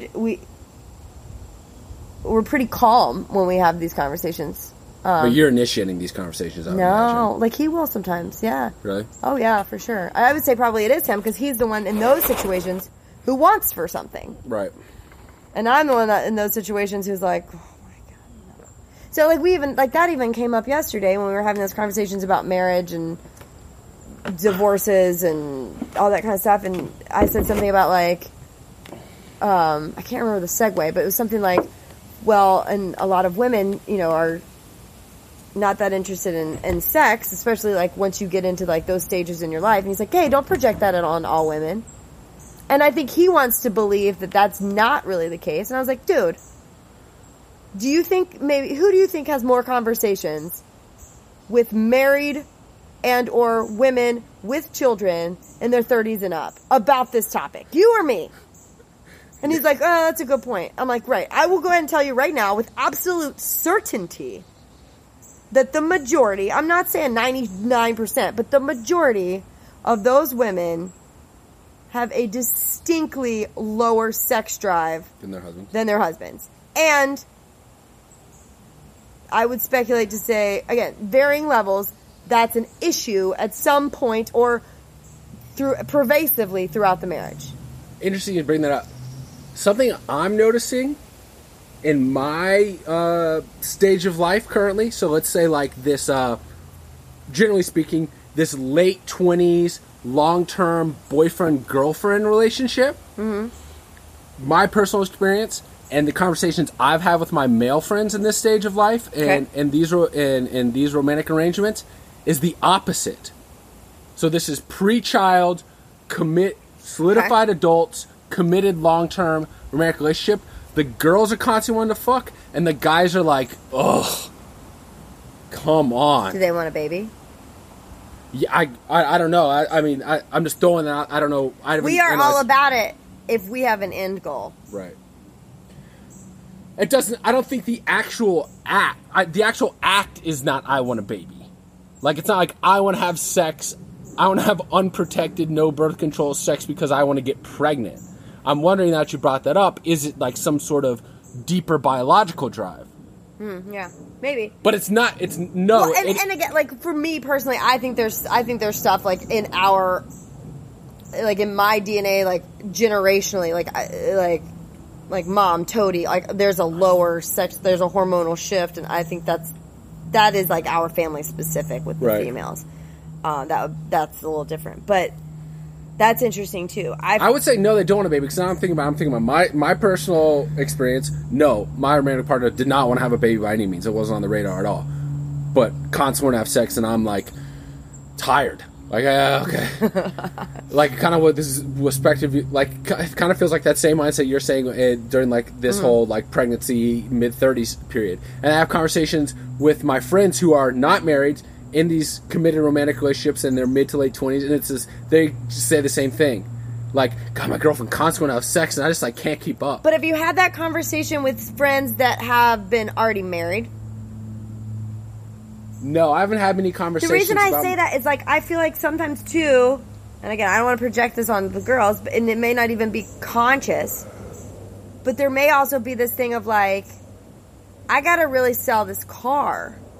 Like, I gotta really sell myself as, like, someone they would want to marry. Someone they would want to, like, look at me, I'm down like a clown. Right. I'm ready to go. Right. That's a good point. Once that commitment was true and they were comfortable and, like, this was, like, for the long run, that might change. Right. That's a good point. It's not, That's a really good point. I need to bring that up. I sound way, like, it's way more manipulative than it is, but we all sell ourselves in certain areas and things. Like, I remember I said something to Tyson because he's a slut. His car is nasty. It's just filthy. And I said something like, I don't understand. Like, when I met you, your car was, like, gorgeous. He's like, I got it clean the day before, like, we went out. And I was like, what? Right. Like, that's false advertising. He's like, no, it's not. Yeah. It's a good point. I didn't thought about that. I need to have that conversation in my future pods.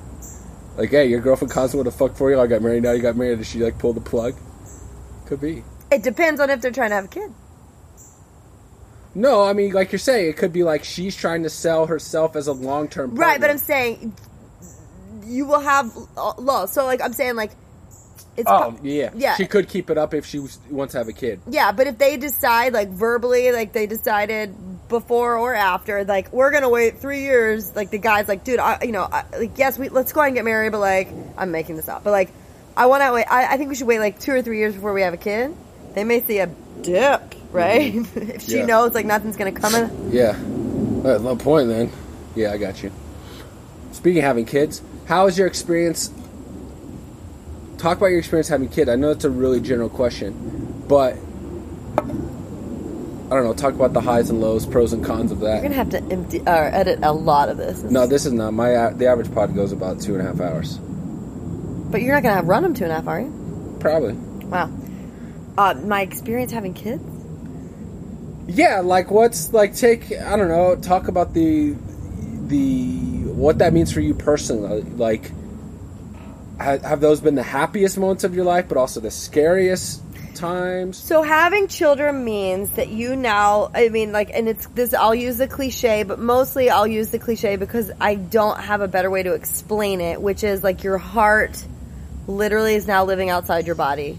And for me, it's in I've multiple... never heard that cliche. I like Really? that. It's in multiple little beings all over the place, and you live in an absolute constant fear that anything would happen to them.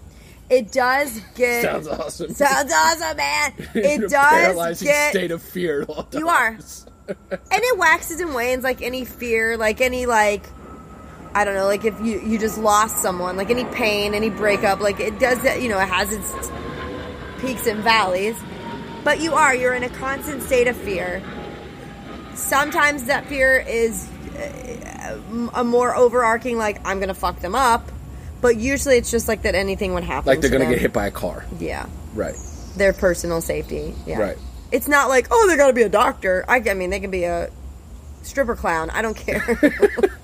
I just made up a new occupation. I had a kind of a question about that. That's awesome. You said that. It's like a terminal 18-year-old, right? Like, happy birthday. Stripper clown. We got you a stripper clown. But yeah, it's amazing. It's also like being a house. So it's the highest of the high and the lowest of the low, because that's kind of what I anticipate. Yeah, I mean, it's like, that's, like you said, like, I feel like that's, like, the epitome of, like, what it means to be alive. And it is. Like, that's what life is, right? It's the highest of the highs and the lowest of the lows. And we put up with all the middle and all the horrific because of those highs, right? We're always chasing those moments. You never know, like, you're having the time of your life until it's over. You know, you look back and you're like, that was it. Or those moments. But Seems like that's an argument in favor of marriage, right? Because that is life. Life in general, pre-marriage, post-marriage, whatever. Life is these highs and lows, right? You're riding these high. It's a roller coaster. You got these super high periods of life when you're really happy. You got these really low periods of life when you're really low. And it seems like maybe the secret to, being a stable person is like trying to maintain some sort of like equilibrium amongst the highs and lows. Like when you are experiencing a real high, don't let yourself get like carried away by the super highs. When you are experiencing the really lows in life, don't let yourself get bogged down by the real lows. And it seems like an argument in favor of marriage would be like, you do have this stability relationship to kind of keep you grounded, right? When you're super high, you still have this constant, stable partner to help keep you grounded. When you're really low, you have the constant, stable partner to help keep you grounded well. But once again, as I'm saying this, I'm just constantly thinking. Then the counter argument would be, as I'm thinking about it, and I think this is more where I am right now, is like before I ever place myself in that position, in a committed relationship like that, I want to at least attempt to develop the ability to do that myself, right? I want to be confident in my ability to experience the highs, but not like go manic. And I want to have experience with the lows and not like be suicidal, right? Yeah, I want to develop that think- ability to maintain a self-actualization and a psychological and emotional equilibrium prior to being like, all right, you want to do this with me? yes, any long-standing true partnership, it wouldn't be something that in my mind, like it wouldn't be something that is like like a true dependence. I think there's a difference between a partnership and a dependence. Okay. But don't you need? Could I function in society and be a happy person and figure it out if I had to without Ty? Yes. Do I think my life is better because of him and enriched? Absolutely. Do I think that there are things that maybe I would be crazier about and have more experiences on if he wasn't around? Yeah, probably. Would he have more money in the bank if I wasn't around? 1,000%. You know, I mean, there's... Seems like maybe both of your highs would be higher, but your lows would be lower. Like if you were going to make... Yeah, maybe. I mean... You know, then you go back to, like, okay, if you talk about experiences in your life, like, right, like, what things do you have most of your memories about? Do you have most of your memories about, like, your Monday through Fridays, waking up, your mundane? Like, sure, we all do have, like, childhood memories of, like, the normalcy, but, like, most human memory is based off of, like, exceptions, right? Like, trips and trauma and the highs and the lows. So there's, I mean, and again, like, for you, for another counter argument would obviously be like, our art and our beauty and our genius comes from the highs and the lows, comes from the people who live outside the norm. Would we still have those if everyone was on the same trajectory or whatever? I will say this. But wait 1 second. But I do think it's possible to have some of that, if not all of that, and still have a functional marriage. Right. Ironic that I'm saying this, because I do agree with you when you reflect back on, like, these moments in life, you do remember the highest highs and the lowest lows. However, when I reflect back on, like, the totality of my experience on Earth, I kind of look at it like these periods, and maybe this is just me personally, these periods of, like, sustained happiness and these periods of sustained depression in my life, or sustained, like, psychological distress. And the periods of sustained happiness, and obviously I don't have the experience of being married, but my periods of sustained happiness are marked by having stable, loving relationships. Sure. Be they friendships or romantic relationships, or even just familiar, like a close bond with family. My period, when I reflect back on, and that doesn't mean, like, I was out partying with my girlfriend, or me and my best friends are going wild partying all the time, or going on these crazy trips. It's just like, no, when I think back of, like, some of the times happiest in my life, it's like, man, I really had a really good roommate during this, year or semester in college. And nothing was crazy, nothing was particularly unique. I was just waking up and going to class every day, but, like, things were stable, things were good. I felt, like I was accomplishing things, and I had good people around me.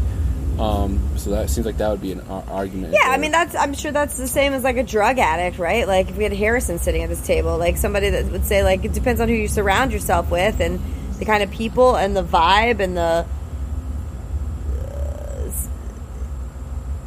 drive of the, yeah, absolutely. I think that one thing I wanted to ask you in terms of, like, you were just saying, like, yours is more periods.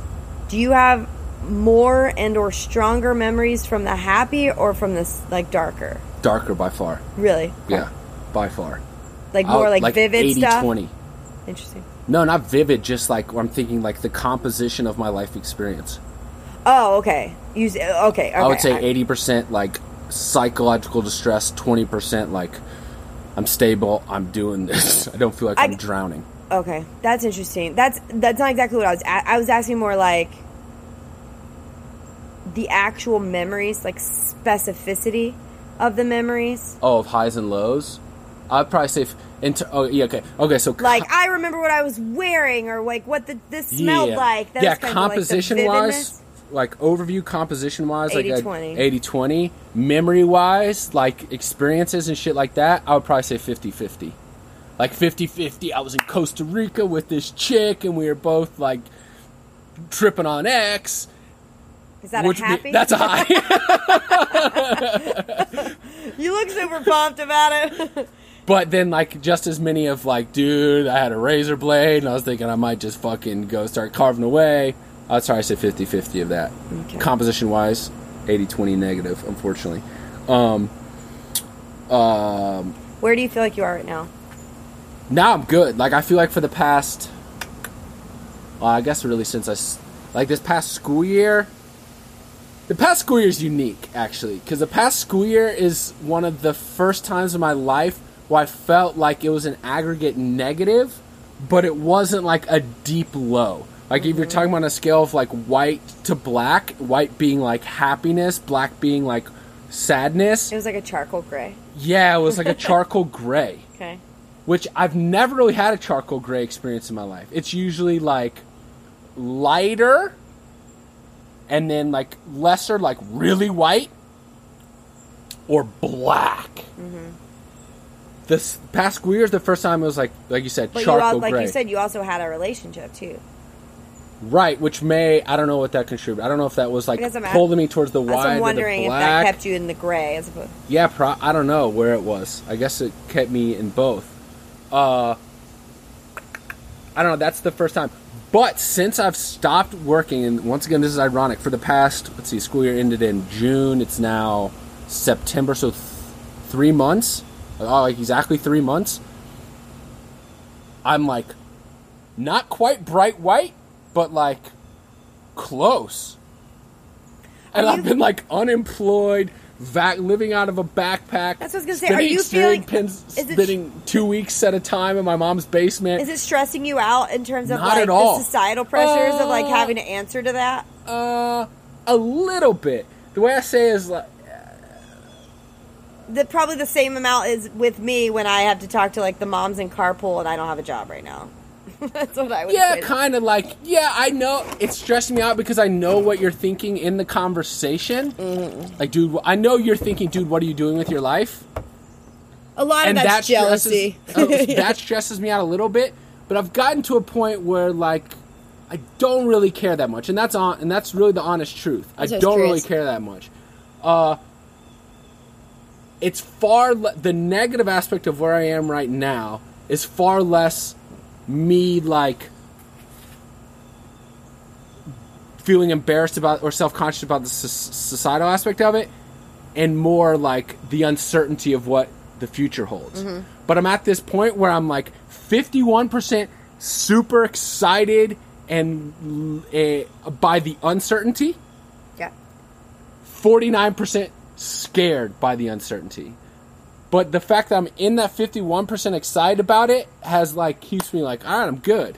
And the fear is like not that big of a deal. Like I don't mind the fear. It's almost like motivating. I think if you ever get to like where your 51 is dropping, just keep reminding yourself of like what I was talking about, which was the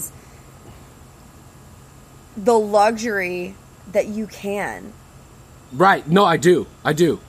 That you can, and because you can, and because you do have that desire, then you should. Right. It goes back to what you were saying at the beginning when you're like, you have to remember you're like 6'4", 200 pound white educated man who comes with no biological clock. And with no biological clock. Whose mom is more than happy to take her into her basement if shit ever hits the fan. Sister, right? Yeah. And so I do remind myself of that. And so at one point, it's like, man, I should I'm like, should I feel guilty about that and therefore like live a conventional lifestyle? But then when I come back to it, I'm like, nah, I feel like I should take advantage of that luxury. I feel like I should take advantage of the fact that I have that. So those are your luxuries, and then your handicap obviously is the mental piece, right? The OCD stuff. Mm-hmm. And we all have them, right? Like, so, and yours is substantial. So, like, I think ultimately for me, like, my want for you would be, like, your catalyst has to be, like, what is going to keep you from the black. Yeah. Preferably what's going to keep you from the charcoal gray, right? But, like... Yeah.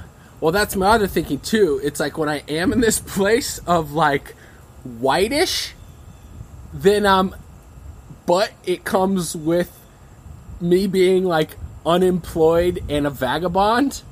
See, which, from the outside perspective, from a societal perspective, wouldn't be, I guess, the norm of success. I'm like, I have to set my own personal parameters for what is success. Because failure is constant suicidal ideation. Yeah. So if I'm away from suicidal ideation and success. actually that's success. Well, and so for my like, standard of success is a little fucking different than what most people would think of. For sure. For me, like my experience of you in the last decade being Black Allie or White Allie.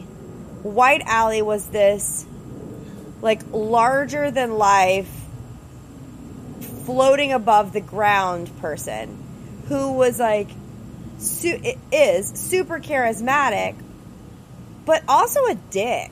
And don't, like, you not, and, like, a lot of times you don't even realize it. Like, because, like, you don't need from other people. So you don't have, like, or you don't recognize that you do. So you weren't needing communication or even, like, the thought and consideration of other people. And so, but then you're Black, and again, like, going back to your 80-20, that person, I've seen you at a point where, like, as a brother, as an uncle, you were, like, so tender-hearted and caring and amazing. But I've said to everyone, like, to Mom, to Morgan, like, I would never trade you being in the white to keep Black Allie. Does that make sense? Mm-hmm. Like, I would always want to know that, like, if you were always in, like, larger-than-life dick mode, I would much rather have that 100% of the time if that was the choice. Like, to know you're out there and you're, quote-unquote, happy. Mm-hmm. But, like, where I feel like you are right now, like you said, like, you're maybe not bright white, but, like, you're in, like, the lighters, like, you're ivory, right? But you're not Dick Allie. Like, you're not floating above the ground. Like, you are, like, there is a piece of you that is more grounded and you are definitely more, like, introspective, retrospective, considerate. And I think for you, that's one of the balances that I would want if you can find that. And I know you can. Yeah, that's a journey, because I've recognized that too, and it's been unfortunate. I've had both experiences, right? I've had the super dark and the super white, and you're not the only person that have said that, right? Like, when I've gotten in trouble with close friends is when I'm in this white zone, where I'm just like, and Morgan, nothing. Like, I know it really hurt her feelings, like when you guys were in South America and things like that, like, and you weren't even capable of seeing it. Mm-mm. Yeah, and friends have said the same thing, like, dude, you are, what they would perceive as, like, you are out of control. You are just, like, fucking a tornado going through life, like, don't give a fuck about anyone's... What's wrong with you, bro? Like, right. I'm good. Yeah, exactly. But then I'll get a lot of times, if I'm in my Black, like, super Black, friends will... It's not like, friends like, oh, man, I love you like this. You're so tender and gentle-hearted. They won't say that, but they won't notice anything is wrong at all. And they'll be perfectly happy with who I am and what's going on. But I'll reflect to them, like, dude, I am fucking miserable. I don't even want to wake up in the morning. And they're like, really? What? We don't see that. Well, you've always been really good at hiding it. Right. So that's been a concept about, I've had some real hard conversations with my friends, because, like, fuck, man, I feel like I'm really stuck between a rock and a hard place here. Because it's like, if I want to get along with everyone and, like, not rub anyone the wrong... I need to be white, but I need you guys to love me, too. Right. Like, people, it seems like the only time I have problems with no one and, like, everyone's totally accepting of my behavior and who I am is when I don't want to wake up in the morning, right? That's been an issue. And then when the only time, like, I really want to wake up in the morning, I want to conquer the world, is everyone's like, man, this guy's fucking out of control and he's kind of an asshole, right? So it's like, fuck, I need to find a happy medium where, like, I'm not rubbing people the wrong way, but I also have desire to get up in the morning. So that's what I'm trying to do right now. It's fucking complicated. Real fucking complicated. And a lot of that's chemical, man. A lot of it's chemical. Because when I've been, like, on one, like, out there, it's when my Prozac has been, like, get specific, at 40 milligrams. Okay. Which is double. Are you at 20 right now? 20. Okay. Right? And when I've been at 0, not taking anything, that's when, like, I don't want to get out of the fucking bed in the morning. Yeah. But I can hide it, and, like, I can get through the day, and I can still, like, be congenial with people. Are you feeling like you still have to supplement 20 milligrams? Like, do you have to smoke pot? Do you have to... No. No. Like, the last 3 months, I haven't really smoked pot. And I felt really good. Like, I'll smoke pot if it's offered. That's, like, my new rule. That'll be the episode 0 of this podcast where I lay out these 5 rules of, like, my guiding principles right now. And I may add or subtract from this list of 5 rules. But one of the rules is, like, only engage intoxicants when that's, like, what's going on. Intoxicant being it booze, being it weed, being it fucking ice cream. Like, I'm not going to have booze in my fridge. I've never had that. That's never an issue with me. But I'm also not going to have weed in my sock drawer. And also never been an issue. Like, I'm not going to have fucking Skittles in the cupboard. That's also never been an issue. You love Skittles. I did love Skittles when I was a kid. Okay, let's wrap up with, like, kind of reflection and, like, future thinking. What, as a mom, what do you want how do you want your kids to look back on their childhood? It's really important for me that they look back on it and, like, have just a sense of, like, safety, and comfort, but also of experience, like that they did and saw and learned, and just all, I mean, again, cliche, but, like, ultimately just, like, love, right? Like, we surround these kids with love. Do I agonize about, like, unconditional love sending the wrong message of ambition or lack thereof? Of course, but, like, ultimately, yes, I just want them to feel like they had a happy childhood where they had a lot of family and friends that loved them. They did some really cool shit. And By did some really cool shit, you mean, like, went to Florida, did horseback riding. We haven't done anything extravagant. Again, like, we're a pretty balanced family, but, like, we haven't done anything extravagant. We haven't even gone to Disney World, right? Because Tyson doesn't think Elliot's old enough. Yeah, I wouldn't waste a Disney World trip. Well, I know, but I'm just saying, like, we're pretty boring in general terms. But yeah, like, taking trips and learning about other culture, like Amelia doing a dual language program. Like, bless her heart, when we were at the Atlanta airport, she made a comment about the percentage of dark-skinned people. Aha! I've been waiting for that. It's never come up, but I'm waiting for it. And I had this on my list too, and I forgot to ask.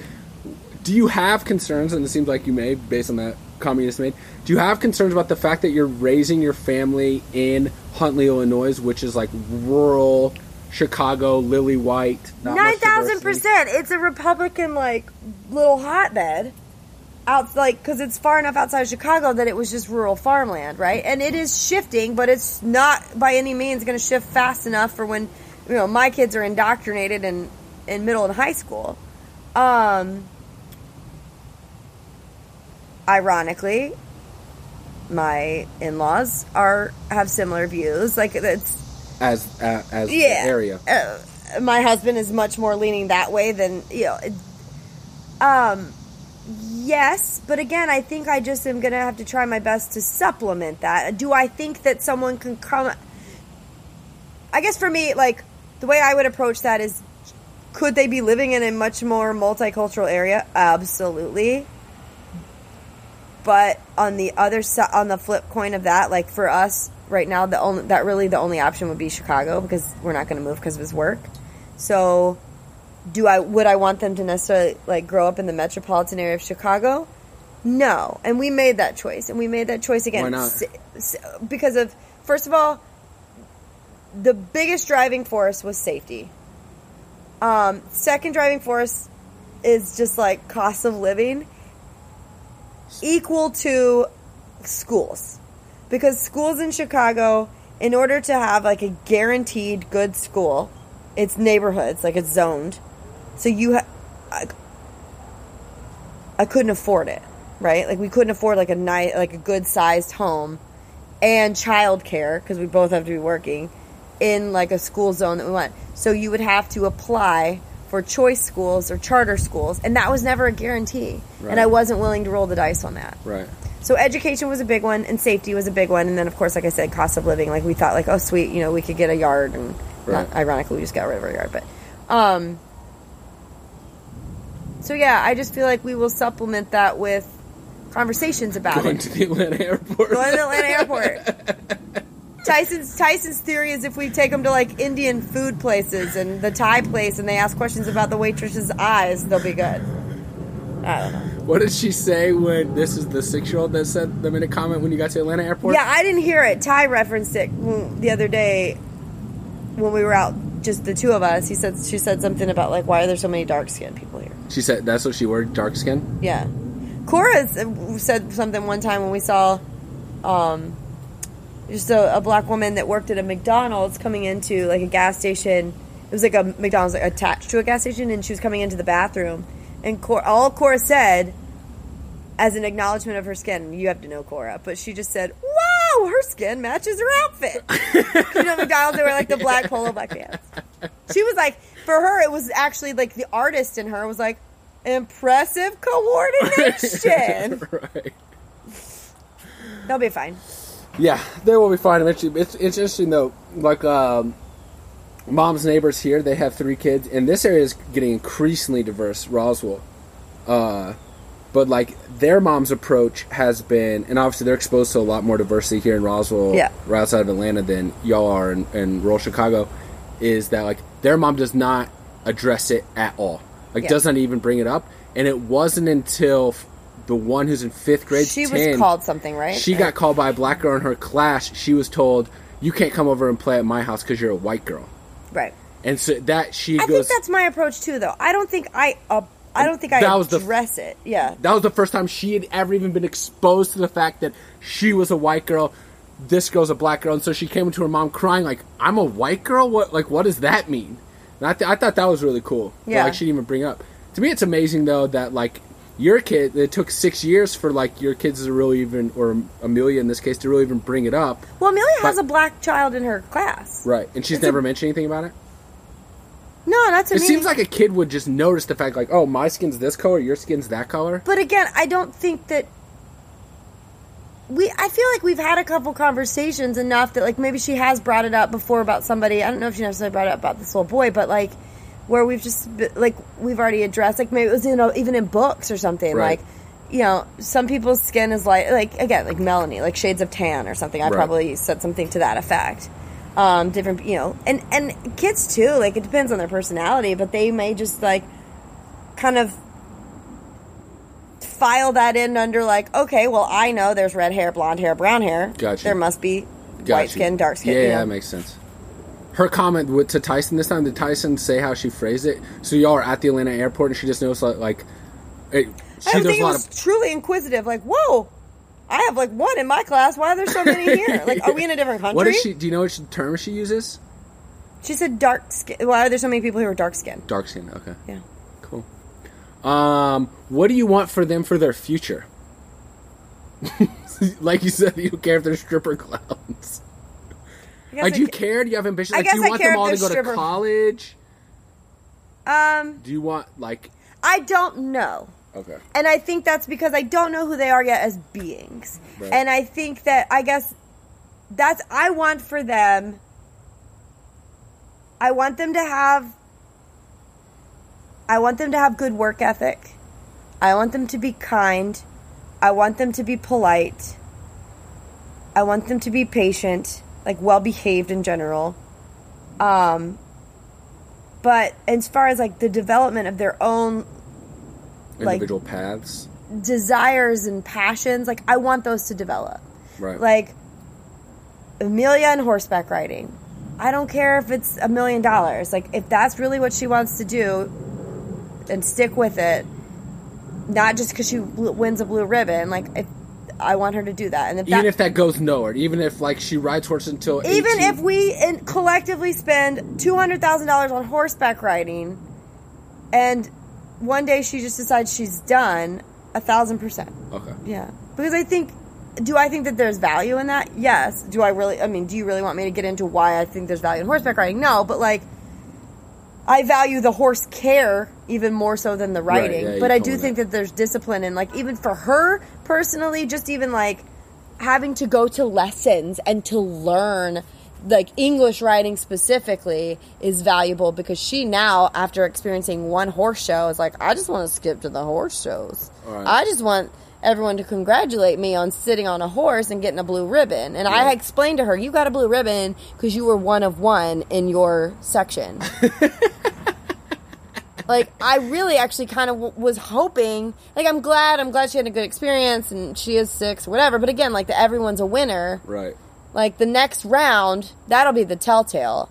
The next round when she gets an honorable mention. Right. Right? Because she's the bottom of the barrel if she still is willing to continue with horseback riding. And that goes back to, like, perseverance and work ethic and that. how they learn it, whether it's art, whether it's stripper clowning, whether it's, well, she wants to do palms and cheerleading, so I just keep ignoring her. But, like... Palms? It's pom-poms. It's literally fucking cheerleading, like tumbling. Oh, it's like little girl cheerleading. It's a big thing in Huntley. She will probably be really mad at me, like Mom. Like, I was mad at Mom that, like, she forbade me to do cheerleading. You're gonna forbid palms? I'm not forbidding it, but right now she has not chosen it over horseback riding. And so I offered gymnastics. Right. I'm just trying to steer it a little bit. Gotcha. So you have like, do I want them to live overseas? Do I want them to be doctors? Do I want them to live in my house forever and ever and love me and cuddle and sleep with me? I don't care. I just want them to be happy. I really do. Like, and you want them to be good people. And I want them to be good people, and I want them... Again, I want them to have perseverance. Like, I want Amelia to overcome her fear of shots. Got you.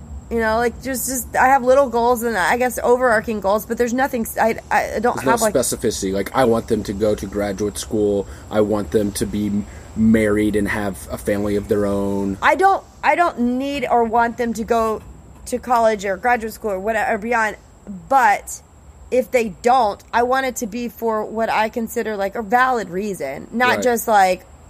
I don't feel like going to school anymore because I don't want to bother, you know. Like, but again, that goes back to like those underarching like character development. Right. So, what do you want for yourself? So let me. So kind of similar to you, I guess. I just want to figure out what I want to do next because right now I am doing kids. Right. So the way I look at it is like that's what you're doing right now, and it seems like. Ironic. I never thought I would say this, but like I think if I am going to have kids. I'm not sure how that's going to manifest itself, but I'm like kind of envious of your current position. I think I would really like to be at some point in my life where like that's what I'm doing. I'm raising my kids. That actually sounds, and this is a recent development, like maybe within the last year or two. Like, man, that sounds awesome. To like what I do every morning is wake up and devote myself to my children. I think, however, that's a several year thing. So to me, the question I ask, what do you want for yourself? What do you envision once they don't need your constant care? So I guess once they're all in school, so like at some point they're all going to be like in like middle school, right? The youngest. What do you want then? While you're still caring for them, while they're still in your house, what do you want for yourself? And then also, first that, and then also once they're adults or off into college, what do you want for yourself? I don't know. So great question. And I envisioned, like, again, like we kind of had it when we first decided, Ty and I first decided that I was going to stay home. I think our original expectation was it was just going to be like a year or two. And was that before you had Elliot the third?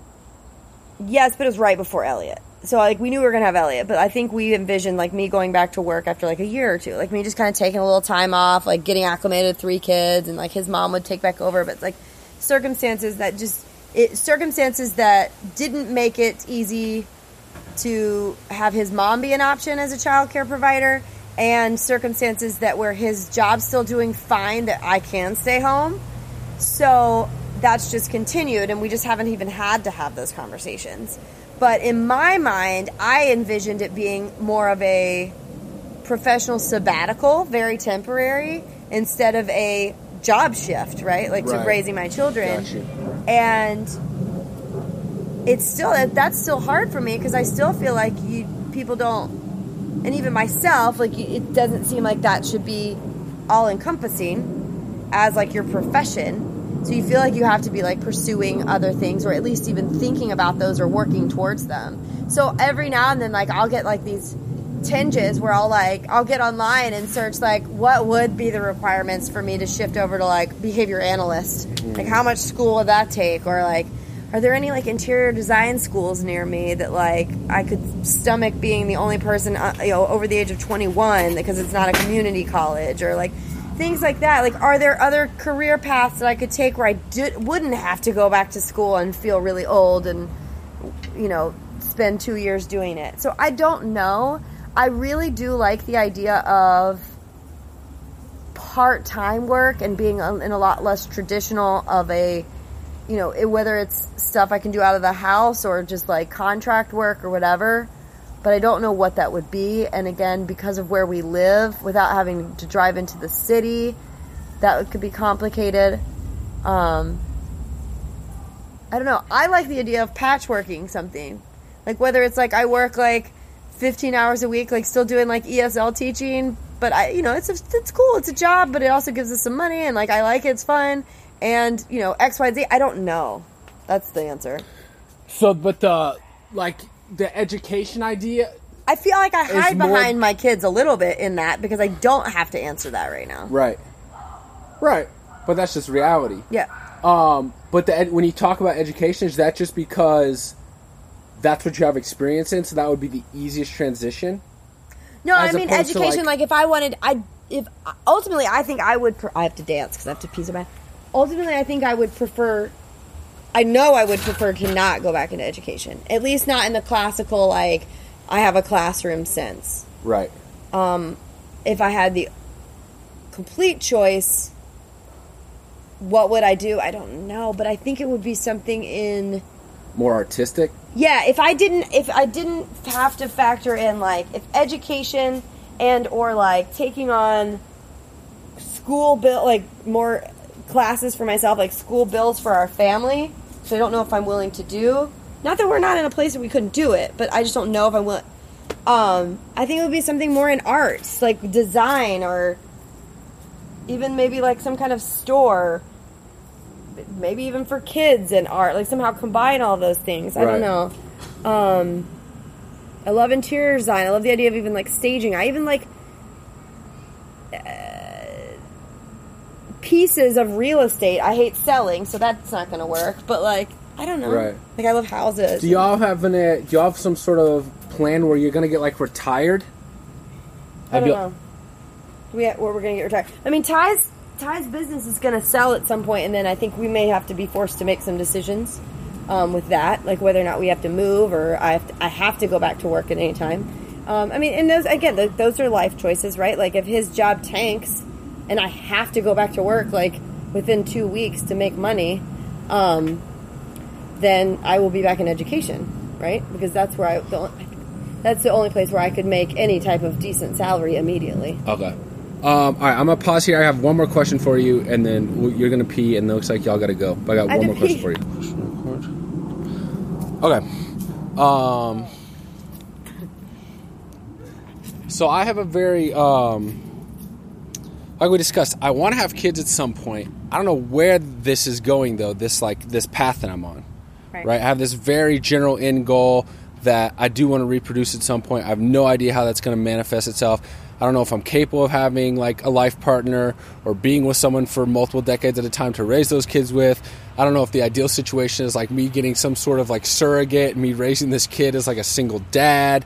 I don't know. Like, I do think I need to have a lot of like unique kind of extreme experiences before I reproduce at some point. What recommendation or advice or even like vision would you have for my path? I think even just the fact that you acknowledge that much in yourself and are honest with yourself to that degree is a really good starting point. And then just to continue to be honest with anyone that you do get like romantically involved with, because that's not what most girls are going to want to hear. But they can't fault you for saying it. That plenty of them could secretly hope to change it. And it's possible it will change, right? And it's possible that, Yeah, that's very true as well. Again, like a cliche of like, if you meet the right person, or you could have different experiences that could shift that too. But, and I agree with you, like, especially if it's keeping you in that white area, like have those experiences. Do I think that you can have those experiences though with a partner? I think that you could have them with a partner. Yeah. Some of them you can. Some things you just have to do on your own. But I think you could have some of those things with a partner as long as you guys both had a mutual agreement and or understanding that like you truly want to wait to procreate. Can you have some of those experiences with kids?